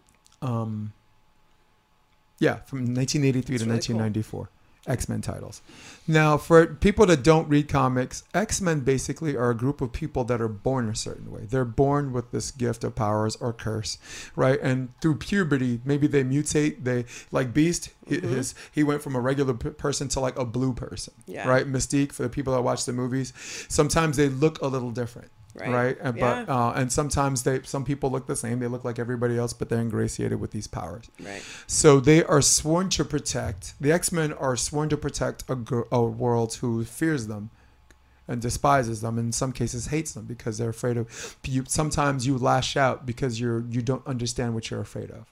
Yeah. And you're taught to lash out. They're your enemy. Right. You're supposed to hate them. So any kid who's ever grown up being different, looking different, than everybody else and has been an outcast. Yeah. That was our comic. Yeah. That was our survival. All right. So the important thing, the reason why I'm saying this is because Storm, one of the X-Men, was asked by Rogue, don't you wish for one day? Just one day. You were like everybody else and you were just normal. Right. And she said the truth? No. Yeah. I don't. I like her ability is to manipulate the weather, and if you manipulate the weather, you're in touch with nature on a certain level that your human counterparts are not or don't get to do. And to her, it's a privilege and an honor, and she embraces it, and she doesn't want it. She wouldn't trade that for anything in the world. Right. And it contradicts the whole notion of I don't see race, or I don't see this. It contradicts that notion because she's taking something and saying, I'm not hiding it, or I don't see myself as the same as everybody else. I have something that belongs to me. I'm proud of it, and I celebrate it. Well, and I think what you hit on there is the word is belonging. And if you, on both sides, one, I think if you know how to belong to yourself and you're comfortable in the world, then there's a lot of power that comes from that. Whether, whatever makes you different becomes your superpower and not your, the thing that makes you turn back and pull away. But I also have a lot of, I guess the word's empathy, because I've thought about this a lot. I, as a white, yes, I'm a woman, but I've grown up in a place where I have not, I haven't felt that different on a societal level. And I think for so many generations, when you've told a certain segment of people, a certain culture, a certain race, that they are different and they've been treated different, I don't know what it feels like to be that. So when I come from a place that say, I could be one of those people that say, I don't see race. And it's never been something for me that I have friends and relationships and people that I am with all different races. And that's something I would teach my kids, that there is no difference, but their experience is different. And to come from a place to say, I don't know that experience, and that it's a time from my perspective that I need to sit back and listen rather than speak. Not speaking is a way of showing respect, because a lot of times it's your turn to listen instead of stand up and be heard. So from having the experience of, like, I have a child on the autism spectrum. Would I change his experience because I want his day to be easier? As a mom, sometimes I wish I could, because that struggle it's real, and it's painful to watch when you see someone get treated differently, or it's so you don't want to see the mama bear come out of me. I will mad dog kids. Now he's 6'4" and he's gonna have no problem doing that himself, but you also see the strength that comes when you have people that are changed by having that in their midst. So can you be changed by having, different races, different cultures all merging together? Is my family stronger because I have a child that teaches my other kids what it's like to struggle and come out of a struggle and become stronger? That's where the lessons are learned, whether you're talking race or disability or superpower, because those things can be flipped, right? A disability can become a superpower. It's all in how you see it and how you train it and how you teach other people and set the example of, showing how you're going to handle that. So it's super important to me on so many levels, because being different should be celebrated. Yeah. But everybody wants to feel like they belong. Yeah, but I mean, look, as far as people that don't see race, there's a part of you that doesn't want to fix that's not broken, right? I don't think it's a broken thing to see everybody the same way, except you might be blind to the fact that certain people are treated a different way because they're different. And if you see everybody the same, you don't understand why someone's being treated someone different. You assume that they have it coming or they deserve it because everyone's the same. Right. Yeah. So, I mean, there's a flaw in that, too. Right. Yeah, absolutely. Talked to Chris Johnson yesterday. Chris Johnson, 6'10" or whatever. I'm like, at no point do you wish you were white. You know what I'm saying? And at every point, you're proud. You are black and proud. Yeah. OK. I'm mixed. My mom's mixed. My dad's white. My mom's black. There were times when I grew up where I was asked, and I wish I was one or the other. And at no time did I wish I was one or the other. And if people like, if you got to choose one, which one would you choose? I'm like, I don't choose any. Like, no, dude, like gun to your head, which one would you choose? I'm like, shoot me. What? Yeah. You know, so which is a powerful statement because through all the things you've been through, you have grown to love yourself, which is in the end the greatest thing you can ever give the world is to show up and be like, no, this is me, deal with it. Yeah. You know, and that power that you feel when you are comfortable enough to be yourself, people can do anything. Yeah. You know? I think because we are uniters and not dividers, we can say it like this. For the people that don't see race, I say to you, take a look. You'll like what you see. You'll like what you see. Yeah, when you and take a think look. about the story. And I'm not talking about blackness. I'm talking about like if someone's white and they don't wish they're anything else but white or whatever. I mean, someone's born here. Look, if someone's born in Manhattan Beach and they get over what they want, it's obvious they wouldn't trade that for anything in the world either. And they shouldn't be apologetic for what they have. I mean, when someone says when someone talks about white guilt, you're sorry that it happened to one of your brothers that looked differently and that suffered needlessly because of that. You're sorry on that. You're not apologizing for yourself. You apologize. You as someone you need to understand and you try to understand, but you really can't say. There's a part, and this is where I kind of like sound like I'm defending white people, but you can't. If my grandfather was a racist, how is that my fault? You know, and that's where the term apology comes from. Right. Apology and sorry. I mean, the interpretation is very important, that people have to decipher that. Mm-hmm. You shouldn't say, I'm sorry that, you know, say sorry as if you did it. You know, you say you're sorry that it happened. Your grandfather was an asshole. Yeah. All right. You know, me and my mom, we're not getting along or whatever. We haven't gotten along in quite some time. I don't want to be held accountable for what she does. But you know, because that's what happens, right? Like, like whatever. Let's say Osama bin Laden, right? His niece is looking for an apartment in Manhattan. She's not gonna get it because she's his niece. Right. But maybe guilt by association. But maybe she's not into that gangster shit. Right. You know, but maybe, you know, and I sound like a sympathizer, but I'm not doing that. All I'm trying to say is that not acknowledging race in a positive way is very, very good. But every now and then take a look, because you'll like what you see. And they'll like what they see.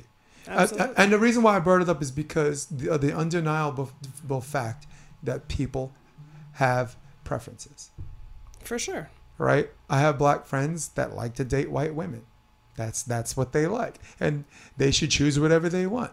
Right? Just like someone who's gay. We're all so much more than the sum of one part of ourselves. Like the color of our skin, the color of our hair, our political beliefs. Like society is so split by identity these days, and a human being is so much more than any one of those identities. Mm-hmm. So step back and really just try to connect with the story and the perspective that somebody else is coming from, rather than being threatened by it, rather than needing yours to be right. Mm-hmm. And know that yours is just based on your own experience. Yes. Politics is a journey through somebody's story, right? Yeah. Instead of this, like, I need to be right, you need to be right.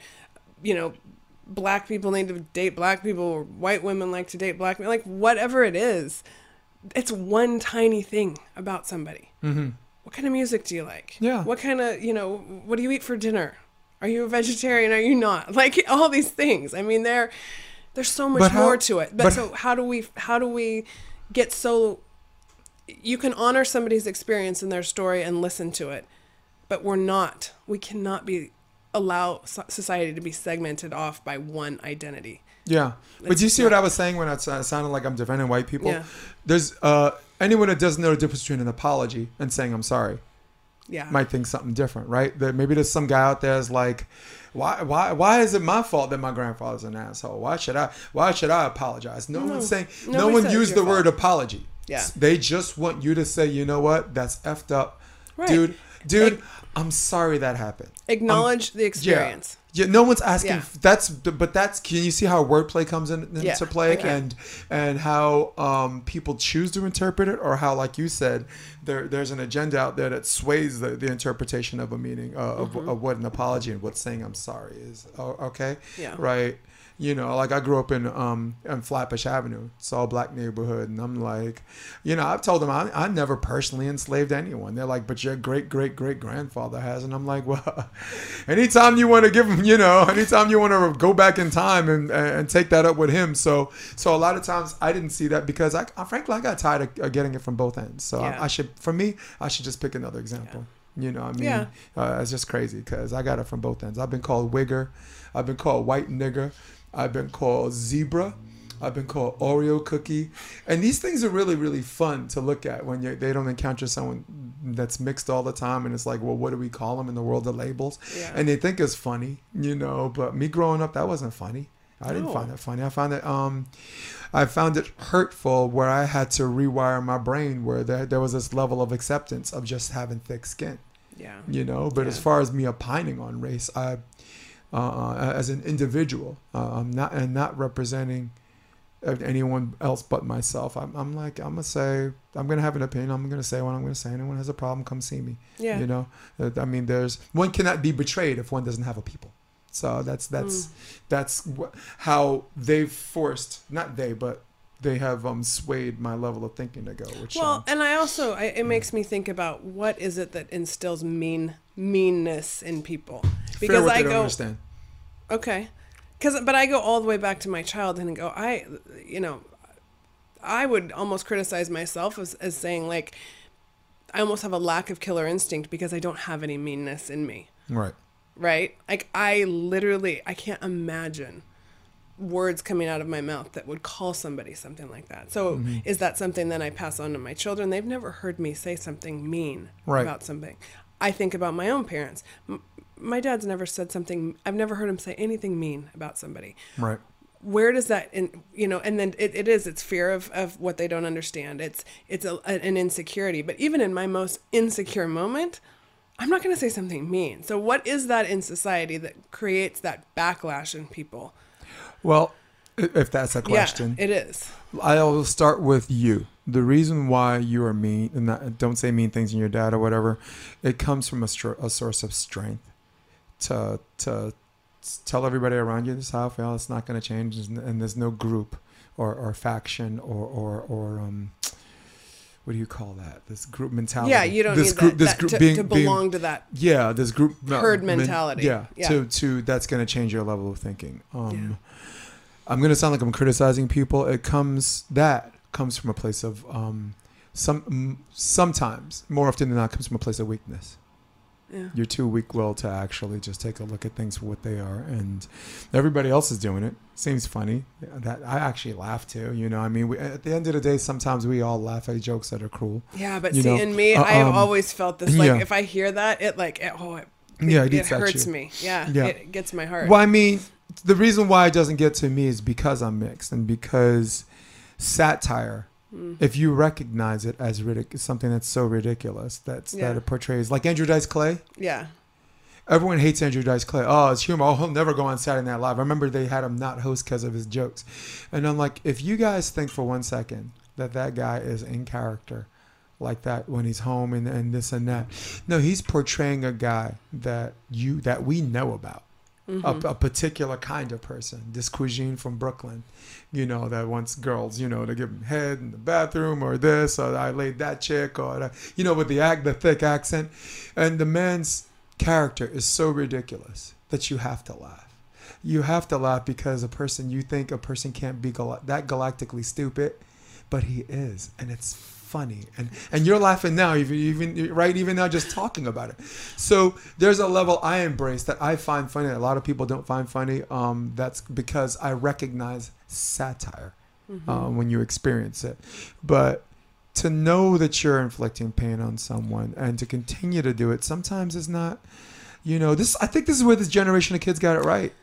This generation, like your son right now, I got a daughter bringing up the rear or whatever, but your kid's age, he's 18, 19, and the kids from 18 to 26 right now, they got it right as far as this whole bullying thing is concerned. They got it right because when we grew up, you just had to have thick skin.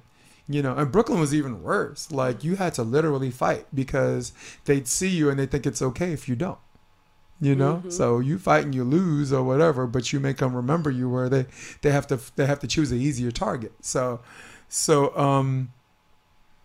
that's this generation got it right as far as that's concerned.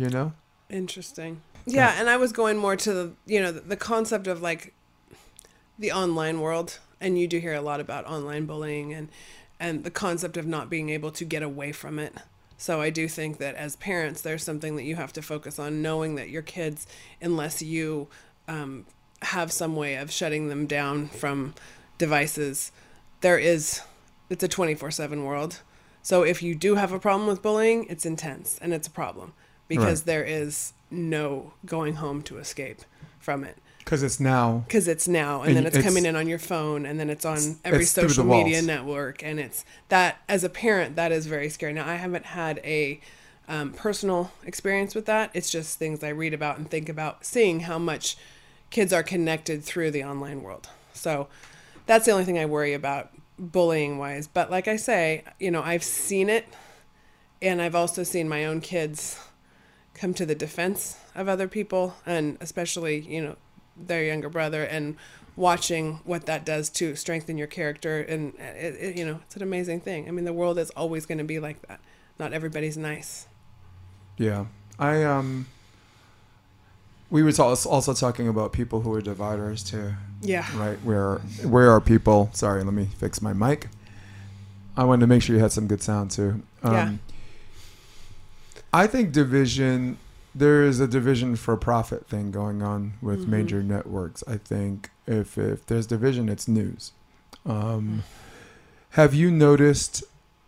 You haven't noticed. CNN, their ratings are at one of the all-time lows since Trump is no longer in office. Really? Interesting. Yeah, there's nothing to report anymore. There's nothing to. There's no fire.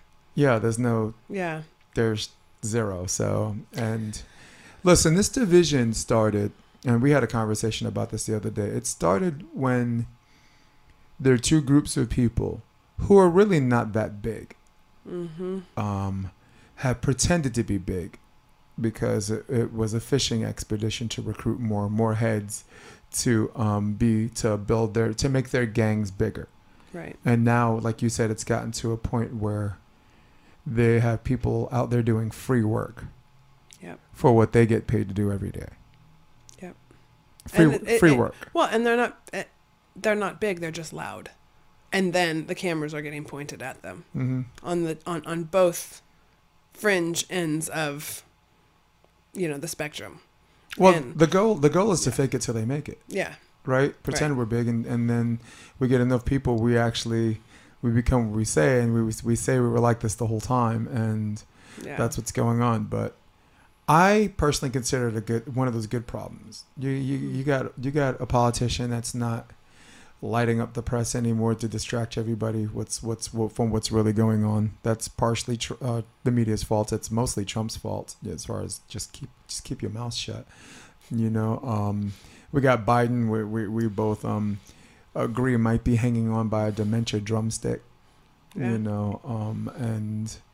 it's been pretty quiet press-wise. I mean, very. They're scaring the hell out of us with COVID again with the Delta variant. Well, of course, I mean, there's nothing else to talk about. No, there isn't. Yeah. I mean, at least if you turn on the news, which, like I say, I went from being a news junkie my entire life to 5-6 years ago, just being like, I've had enough. Yeah. And I'm not a big fan of anything but, a little column of the newspaper and, maybe 10 minutes of news. And I don't really want to hear everybody go back and forth on opposite ends of the spectrum anymore. It's exhausting. grating and exhausting. And I think that the most of us have a lot in common if we could just learn to sit down and listen to each other's experience. So, and they're not doing that on TV. So why listen to it? And we're not really doing that as honest human beings on social media either. Like, I have a friend, James Barker. You couldn't find two people that disagree more. Like, look, to my conservative friends, I'm a bleeding heart liberal. Mm-hmm. To my liberal friends, I agree with them. Oh, Jason's crossing over to the dark side. I'm just, we both know that's it's neither. I'm not. Right. I'm just trying to speak Well, what I like about you power. is you're an independent thinker. Yeah. You're not beholden to anybody's opinion, and you listen too. You do. I feel like you listen open-mindedly. I watch some of your news feed and the comments and the discussion that you start, and I honestly think it's very intelligent. Super necessary. Yeah, it is. Well, that also comes from being mixed. I think being mixed has allowed me to being raised black and white has allowed me to be fair.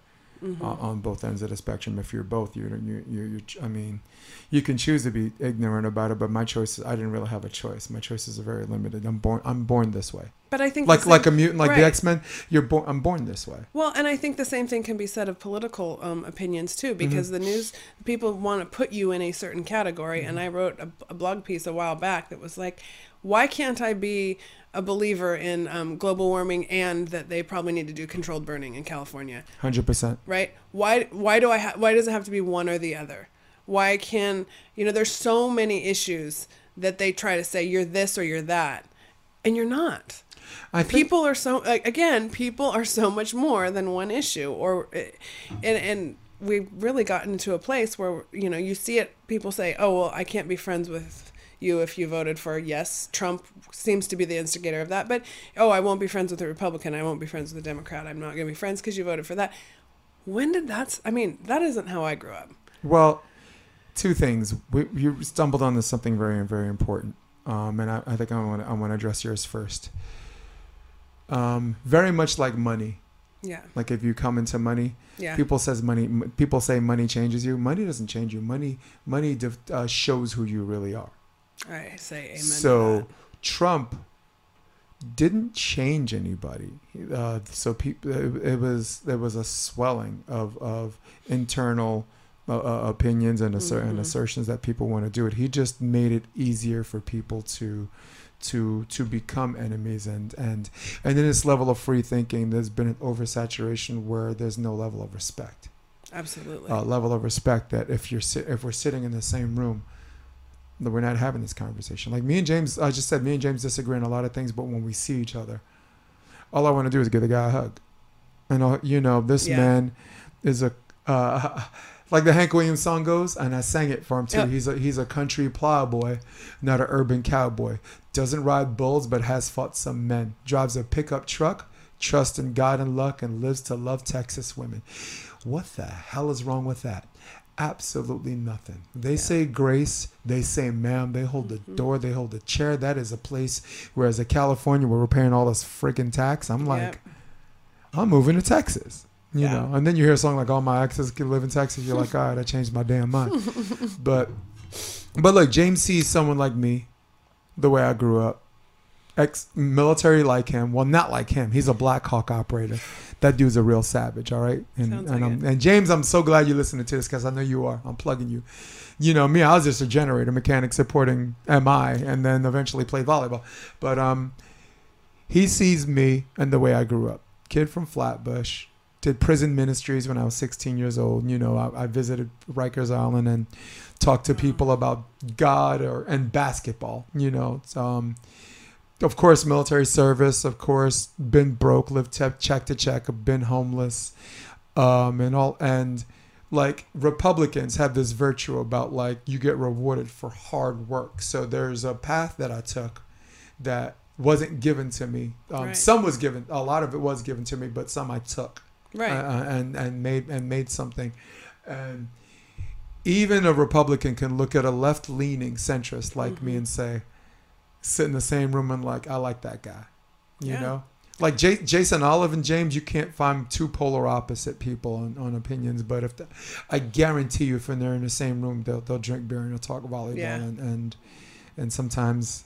Well, and so much of it has to do with creating opportunity, right? I mean, this country is never going to be born. We're not. There's not equity in this where we're born and the experience that we're born into. Right? But what you did in those moments when you were down, like there was something in you. And that's what I'm always so fascinated by, why I follow these stories and why I try to figure out like what creates post-traumatic stress and what creates post-traumatic growth. Right? Because a lot of times it's the same experience, and then how did we react to it? And then how does that become part of your story? And that's not getting told. Those stories don't get told in the news. So to take it back to politics, like when you get down on this, like, Republicans think it's all about hard work and Democrats think it's all about, the stereotype. It's about handouts. The handout. Right? Yeah, exactly. Okay. It's not. It's never. Nothing is ever that simple. No. Human nature is not that simple. No. So it's about knowing the story. Now, I know your story. I try to connect one by one with people's stories because it makes you understand why the world works the way it does. It gives you compassion. It gives you an idea of how you can connect with other people, and not just think that you're right. And take away that elitist attitude of like, oh, well, I know because I've been here or I've been elected to some certain office. Like, it's all a bunch of elitist nonsense on either side at this point. Yeah. People are protecting their power. I'm so tired of watching people they're protecting their power. What's going on in Washington doesn't feel like what's going on in my world. No.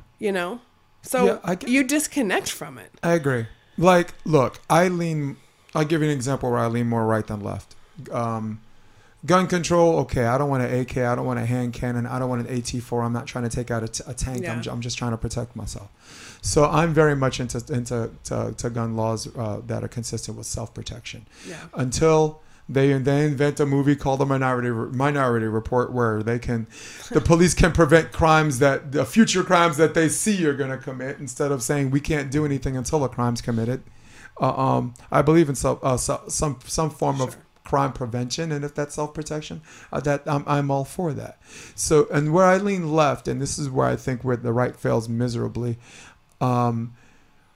they're big on this whole not having entitlement spending, the new term entitlement spending, not so new term, where the welfare queen, like this urban myth of this person getting money and going in a shopping center with fur coats and using food stamps to pay for their food is like, oh my God, it's all the liberal is this, the liberal that, and it's always a black woman too, or a black man, which is like ridiculous.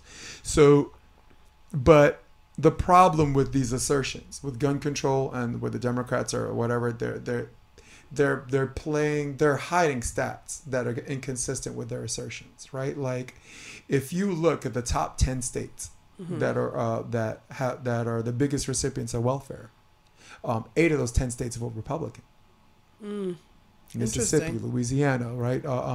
Arkansas. These states are red states. So this whole thing of they don't want entitlement spending, but the entitlement spending is super necessary for people that desperately need it. And particularly in these states that vote Republican, seems to be a contradiction in terms, right?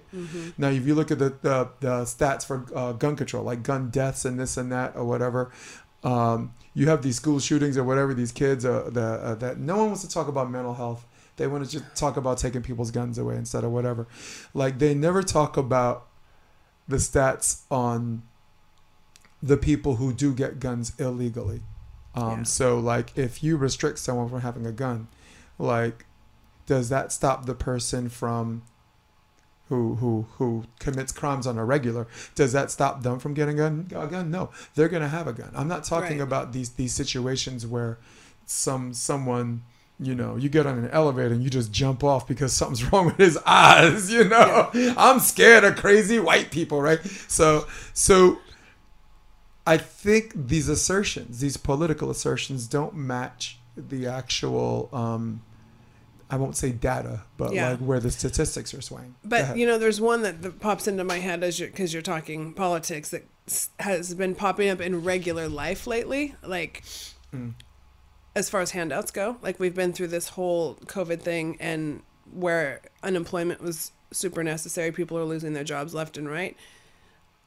But I've been in restaurants and grocery stores and heard business owners say that they're having a really hard time hiring people to keep their businesses running. I was bagging my groceries. I offered yesterday because I went through and got this giant run and there's nobody to bag the groceries. I'm like, hey, I can help you.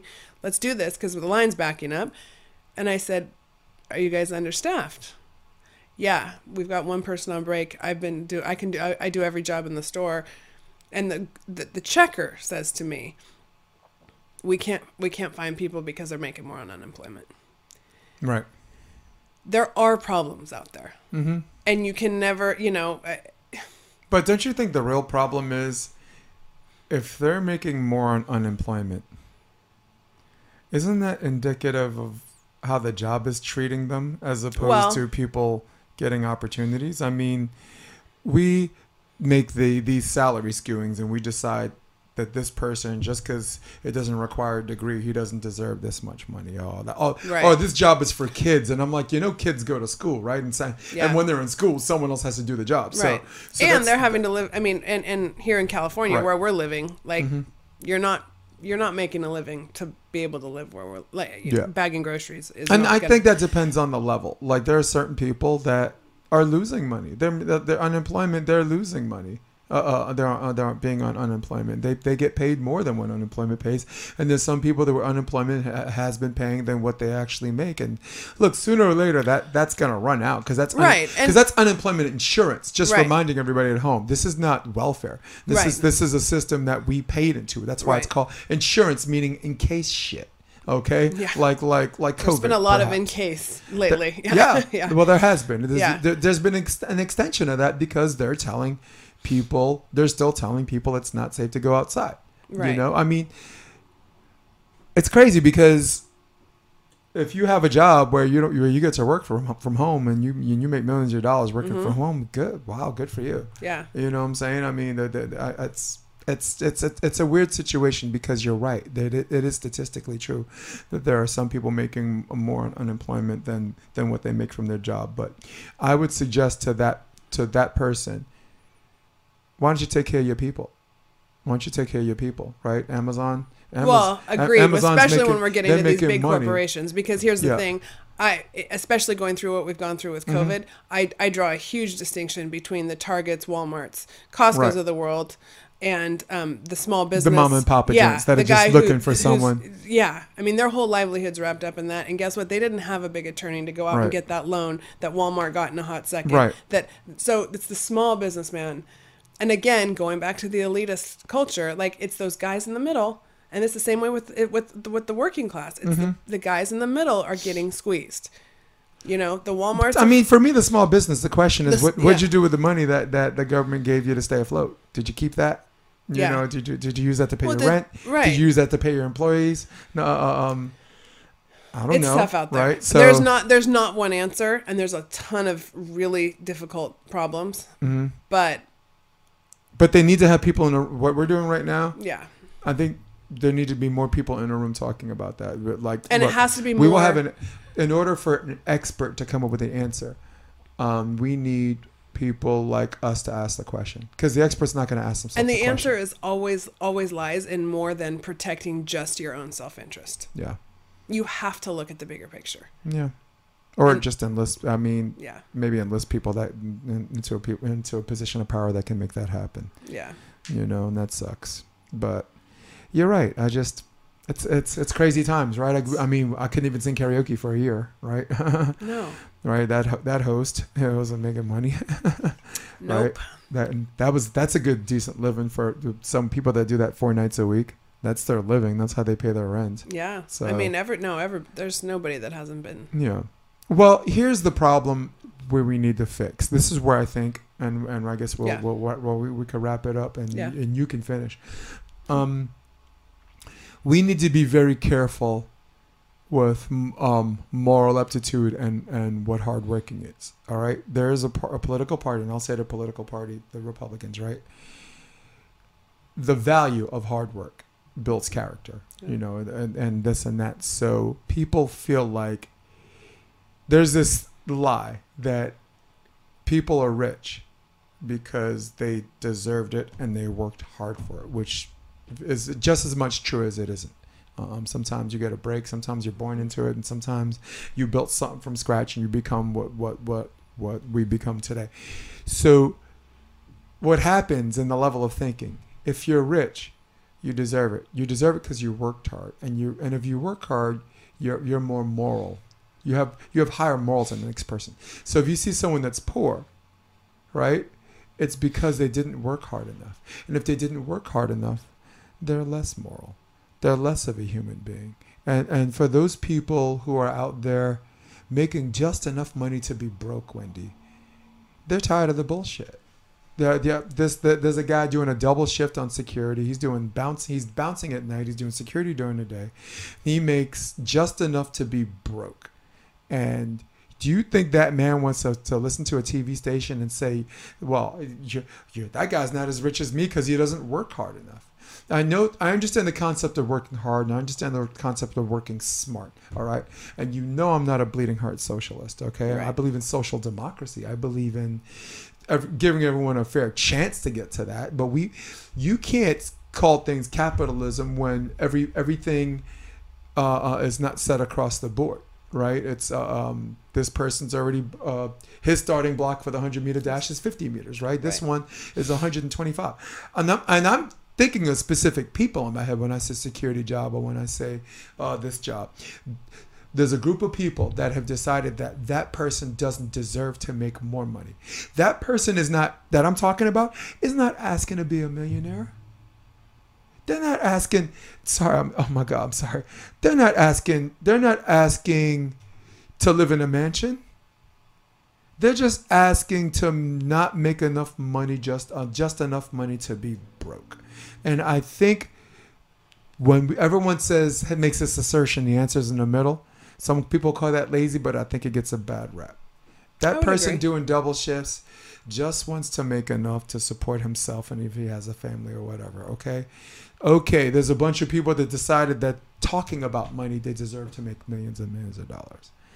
Society rewards certain things. There's no moral aptitude. But I'm not talking about reward. I'm talking about the skewing of said reward.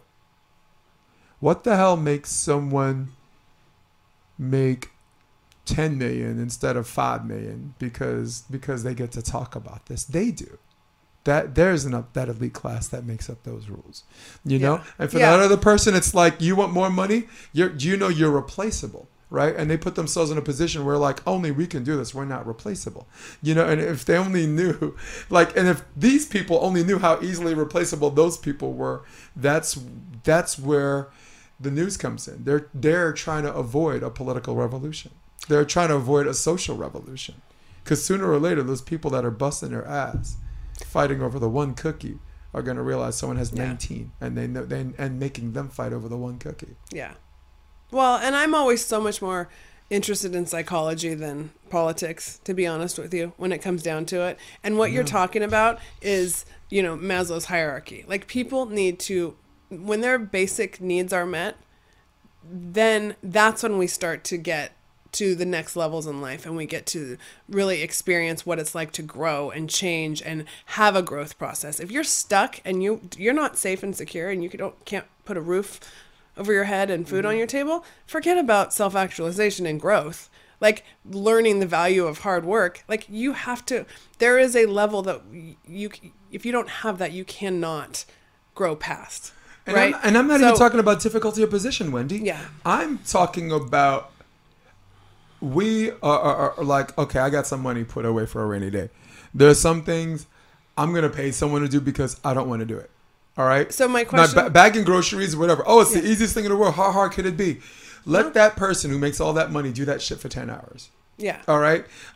And he's like, I'm not going to make him rich, a millionaire, but he deserves a little bit more than that. So what taught you, or what motivated you to put that money away? Or did someone do it for you? What motivated me was 2008 happened. Mm-hmm. I graduated college. I was doing theater. My mind never felt. I was still a check to check guy, but there was this concession that, all right, this is how it's going to be for a little while. I'll exist through it. But when 2008 hit, I took a head coaching job at City College to go with my day job. So I started working 2 jobs, and every single penny that I got from coaching college, and I coached college for 12 years, and 12 as a head coach. Okay. And I put every single penny of that away because it was money. I never had extra money before. It was just, it was always the extra job. And, it's just the one job alone was exhausting enough. I never really wanted a second job. The second job I had was refereeing. I would referee 2 nights a week, New York Urban. And that made enough if I wanted something extra. That paid for my extras. None of it had to do with saving. Well, one paid for my rent, one paid for my extras. But the second, when I started getting a second job, where I'm like, I could put that in the bank. the cool thing that I hear about, and this is a testament to your intelligence or drive, but you also found the jobs in the area where your passion lied. Right. Right. Shit, I was lucky. So part of it's luck. Yeah. And part of it is you're a pretty tenacious guy. You went out and found that. Yeah. So finding that line of where it all can come together for a person, all I look at from my point of view is how can I be that person that could be any part of somebody else's story that's giving them a leg up. Because everything else feels so big and almost impossible to solve. That all I'm looking for every day is how to connect with another person, and can I be part of the better part of your story? Yeah. But you know that there are people out there it seems normal that they're living check to check, and when I say check to check, they're making just enough money to be broke. Okay, they get their money. Let's say whatever monthly earnings. That's my rent. That's my electric bill. That's my gas. Okay, I have about $60 a week to spend. Without transportation and this and that. They have a medical emergency.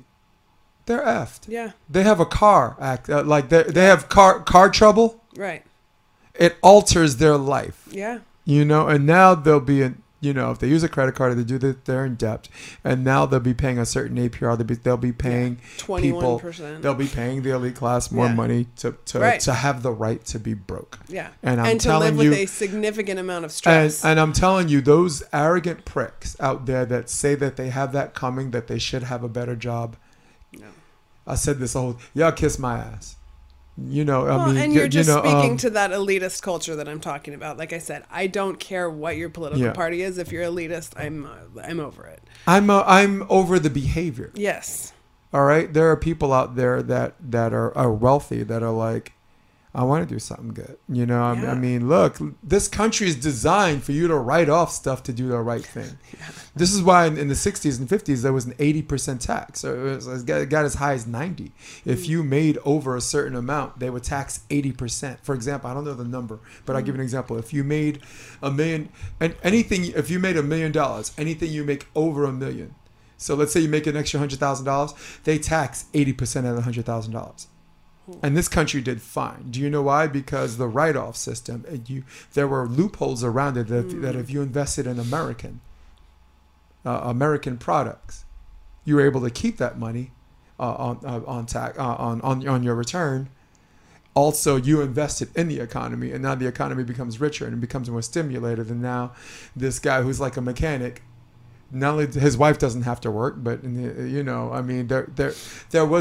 a reason why the system of the working Joe back then was able to support a wife, a child, and have a house and a car. Yeah. All right. There was a time where you can wait tables and put yourself through college. Mm-hmm. Right. Yeah. And I think we have people in office who they're just doing a money grab. Look, they spent more money for a position than what the position pays. So that already makes me skeptical. All right. There's only a handful of guys that make more money making the job than what the job pays. Yeah. But then there's some people that think they're doing the right thing because they only remember their story. Yeah. Like Mitch McConnell, right? Nancy Pelosi. Yeah, you could wait tables back in the day and put yourself through college. Do you know how much college costs right now? Do you know how much healthcare costs? No, their healthcare. I mean, everything. No, look, government insurance is the best healthcare you could ever do. What they are living in is not anything like it was either never was, but it was or it was so obsolete. Yeah, Elizabeth Warren. Yeah, you got to wait yourself wait through tables, and I think she ended up going to Washington University, which to me, like this whole thing about lying to try to get into Harvard, I'm like, it made me laugh because she didn't get in anywhere. I'm just like, what do you? If she did that and she got into Harvard, it'd be different. She ended up going to like Washington, some university there, and I'm just like bugging out. But there needs to be enough bodies, one, that are not taking the money and running. Yeah. And two, their inherent beliefs aren't too extreme that they're out of contact. Yeah. With us as a population. I thought about running for something. You know? Every time I write someone says, "All right," like if I write something political, you should run for office. Yeah, no. Yeah. No, your dad did. Your dad. Yeah, I grew up in politics. That's why I have I have a lot of beliefs. My head turns on this stuff a lot, but like I said, I've gone more to the human side of the story because I do feel like the power structure is so broken that I don't know how to get through to it. So you can always get through to a person. You can cut through with the story. So someone asked me who I look up to, right? And I told them Jesse Ventura, and they're like, okay, that's weird. Out of all of these great minds, Abraham Lincoln and this and that, you choose this guy. But this is a guy with only a year of college, right? Frogman, which is now Navy SEALs, right? Is a bodyguard for the rock band Anthrax, became like a wrestler heel, like a bad guy, and decided to use his platform to do something that he felt was the right thing. Like he didn't like what was going on in Brooklyn, Minnesota, and he ran for mayor and he won. He didn't like what was going on in I guess he ran for governor. He polled at like 9%, which got him in the debates. Yeah. Ran his campaign on $300,000, $325,000. Commendable. All $20 handouts. So no super PACs, no leadership PACs. We have a few minutes left, but we have to talk about we have to educate people on leadership PACs. What we talked about before in the car. Of course, I look up to this guy. This guy, it wasn't handed to him. He wasn't rich. You know what I'm saying? His father served. He served. He made something of himself, and he decided to find the best way he knew how to give back. Ran for office. Built a rail line. Had a budget surplus his first 3 years as governor. His last year he didn't because he got 2/3. He vetoed a proposal, and then the Democrats and Republicans 2/3 them, and that's when they wound up with a deficit. And then he was like, "All right, I'm out." I did my part. I'm old. I want to spend some time with my wife. I spent half the year in Mexico. Yeah, I look up to that guy. Yeah. I'm not saying there's no one else. I'm just saying at that time that was the first guy that popped up in my head. Yeah. And teaches political science at Harvard, by the way. So. Oh, does he really? Or at least for 2 years he has. Okay. I don't think he still does that. Fascinating. But that's a guy they cancel quick. You don't need a guy. Well, because he's going to say what he's going to say, and a lot of people aren't going to like it. Yes. And so the powers that be do cancel you. Yeah, of course, right? He's become old and senile too, but I still trust that because I trust an old and senile person that tells the truth. Remember the old saying? That the truth always comes out? No, you just don't have to have a good memory. That was his saying. Yeah. If you tell the truth, you don't have to have a good memory. Isn't that the truth? That is absolutely the truth. You don't have to remember what you had to say. No, but he's one of the guys I looked up to. But educated. Before we go, we want to talk about something else. There was this thing where we were discussing in the car. When someone runs for political office, when the election's over, where does that money go? Yeah, you educated me on this. Yeah. So for the people listening at home, there's under the regular law right now, there's three things that happen to your money. One, it's put in escrow, or not in escrow, but put away in some account for a future run. Right. That's one way. Yes, I did know that. Two, it can get filtered to support someone in a political party. And three, it can be refunded to whatever's left over can be refunded to the people who contributed. So those are the three major ways. There are other ways. But there was something passed by Congress called the Leadership PAC. And the Leadership PAC doesn't fall into the bounds of regular campaign contributions that allow the person running for office to pocket the money. Mm-hmm. Let that swirl in your heads. I don't need to repeat that. Everybody heard what I said. Yeah. There is a loophole that was passed by Congress that allows politicians to pocket your money. It's called a leadership PAC, and I'm not sure about the how it came into play, who voted it, what year. I mean, maybe y'all do some research on that. But there doesn't seem there's nothing right about that. No, but and this is why he gets canceled. He actually did that, and he had a YouTube video. On YouTube, look up where does Jesse Ventura, where does our campaign money go? Just look that up. And not only does he has a co-host that walks you through it. They show pictures and they show sites, like government sites where what the year the legislation was passed and this and that. But it is disgusting. Yeah. It is disgusting that you spend all this money getting a job that doesn't even where you don't even make an iota of that. Yeah. War is a racket. Right. But it also politics is a racket, and there's a lifestyle that goes with it that is paid for by the taxpayers.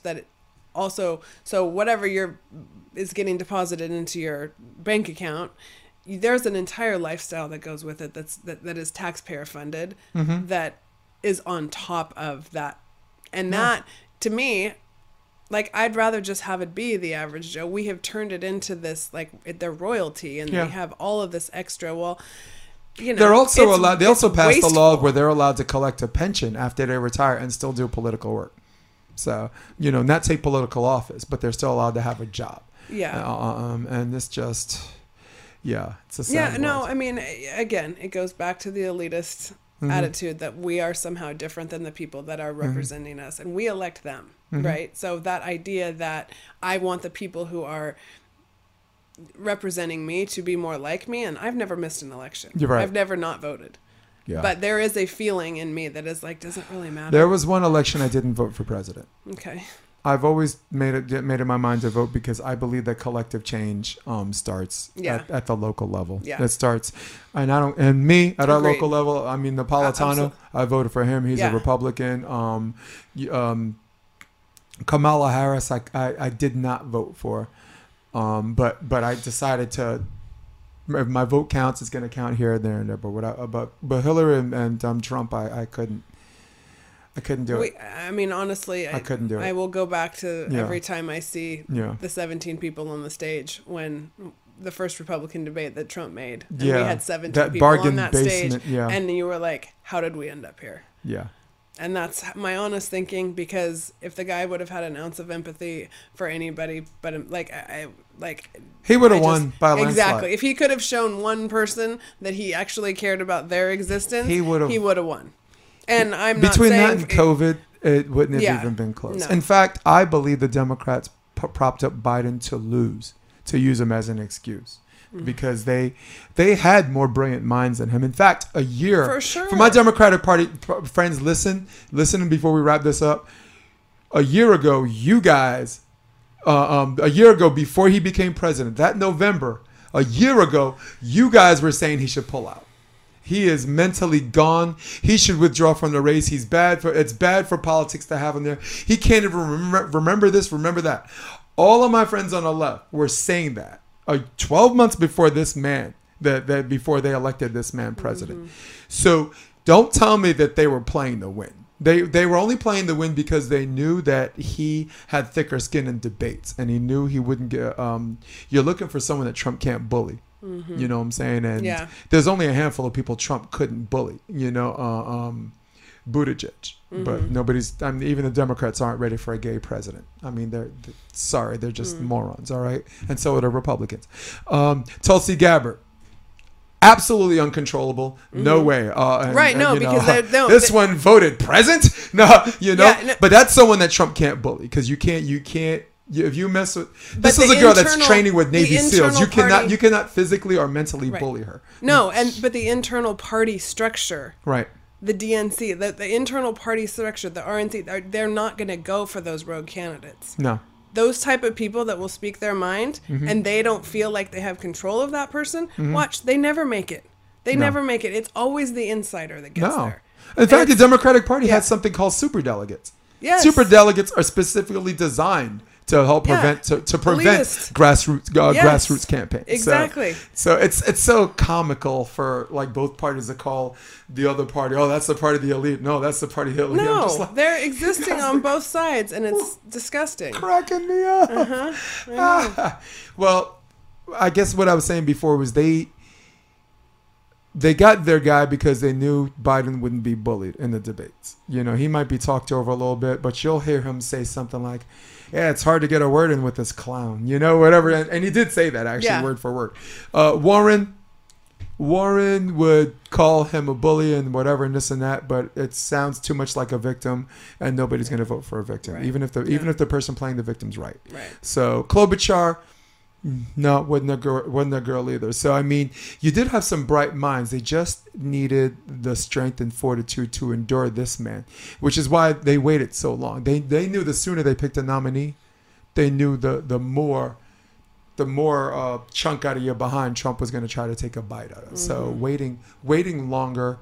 And this fake infighting. Oh, Bernie, why don't you withdraw? No, it's all part of the rib. Take as long as you can. So he doesn't have someone to pick at, right? And that's it. But what they didn't count on, and maybe it was win-win for them, because if they lose, they lost because they put up someone who was never a winner anyway, right? Biden ran a bunch of times, he's going to lose, so that's win-win. If he wins somehow, if America decides that this man coming into November on a dementia drumstick is still better than that fucking moron, 7 million people think the same way, then so it's win-win, because it's someone. I'm not calling Biden a puppet, but I am. It's someone they can pull the strings in the back. You know. There's also a part of me, and I think you agree with me. 2024 is coming up, and I don't. Do you even see him making it? I mean, do you like see I Biden? say, honest question. We're both we don't owe anybody shit here. No. Do you see him making it to 2024? I don't see somebody that has any amount of fire or his own internal compass that's coming out in the news. You don't even see him in the news. I'm not even talking about losing the election. It's a still screen. But Wendy, you understand my question, right? I'm not talking about going to the election and losing. Do you see him making it? I don't see him making it. Terrible saying that about somebody. Me too. But no, I agree. That's a still screen. You don't see the man. We haven't had a press conference. Like, you don't see him speaking to the world. Think about all the presidents we have known through our entire life. What have we seen since he was elected? A still screen, a picture of him 80 to 90% of the time. Like, that's not right. Something's off. No. Something's off. Something's off. Look, the Biden I saw that debated Paul Ryan, that was laughing, that looked like he was smacking him on the back of the head. Now. Yeah. That's what it felt like. That was the Biden that I would have, and I ended up voting for him anyway. Again, I was one of those people that decided that this guy, the shell of him was still better than what Trump was going to do, because I thought Trump was 2 years away from sending us back to the Middle Ages. I just didn't. It was crazy, you know. I thought he's done some little good things, apolitically. Yeah. Like, sometimes your intelligence agencies are trying to get you into a war, and he's like, no, I need more evidence before I tell the American people. So, keeping us out of these regime-changing wars for 4 years, he's got he would have had my vote on that. Yeah. He definitely. I don't believe in spending all this money, right? How's that for unity, right? When it comes to spending money, they're sending us to war, right? But coming back, taking care of our veterans, right? Where's the money going to come from? Where's the money going to come from? So we're just all over. I'm just all over the place right now, dude. I know. It's episode 100. We're letting Jason talk, and this is what we talked about in hours and hours of car rides, and like, we've been around the block on these topics, and yet Wendy Jones, my travel wife. Yeah. Yeah, I mean, we've covered some good topics, but we are where we are. And I'm still more interested in the Olympics than what Washington, D.C. is doing these days. But no, I love me some China for the Olympics. I love me some Russia for the Olympics, right? I love me some Korea. I love the ROC. Is that what they're called? What does that stand for again? Russian Olympic Committee. Okay. You want to talk about a loophole? Yeah. Why should the athletes suffer because they're people are morons, right? Right. I mean, right? But at the end of the day, isn't athletics supposed to take all our differences and then just either celebrate them or put them aside, right? Which is in competition, which has been part of the hardest thing about this Olympics. So if we were going to blend the two topics that we've just talked about, you're taking everything that's gone on in the world, the postponing of the Olympics, starting the Olympics, the type of Olympics that are going on without fans and families there, athletes being tossed out on positive test and a negative test and like all of the different things that COVID has brought to these games. It's still going off, and I'm so happy that it's going on because the world needed it. And my hat's off to these athletes for handling the pressure and the stress and the what they've gone through to get there. Yeah, because big up to COVID has politicized the Olympics 100%, and big up to the NBA. Yeah. Big up to the NBA for showing people a year before. Done. Yeah. Like if you can build a bubble out of Disneyland, yeah. You can create a bubble in the Olympic Village. The Olympic Village is really, if you don't let anybody in or out, it's a lot easier to make a bubble. So very, very happy that they found a way to do that too, and we got our Olympics and sports really does save all, because I don't want to be watching. It really horse. does. I don't want to be watching. If the Olympics aren't on, my TV is not on. Yeah. So horse. Yeah. Oh my God. So that's it, huh? I mean, we've covered it. All right. We got about 2 minutes before I actually have to change a file. Oh, no. Tell people your site, Optimist Journal. All right. So I read a blog. Poor girl didn't get to talk as much. I read a blog called The Optimist Journal. I am a massive volleyball fan, the mother of 4. And I just really believe in learning from everybody's stories. And I try to connect parents, coaches, and athletes and create a better world through, inclusivity and understanding each other and just having open ears and not being mean and all the things that Jason and I have talked about. So, look in someone's eyes and smile and tell your story. Make the world a better place. So you can find me on Instagram, Wendy Jones _The Optimist. And at theoptimistjournal.com. And I have a really big project coming. I keep telling you this, but I keep building.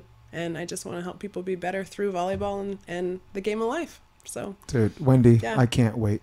Thank you. Cool, man. Hey, Wendy might love all you people, but I can't stand you, okay? This is episode 100. I'm surprised we reached triple digits. Come on. I'm not. Hey, so for everybody at home, for everybody on their iPhones, for everybody on their iPad, for everyone on their Droid, for everyone on their desktop.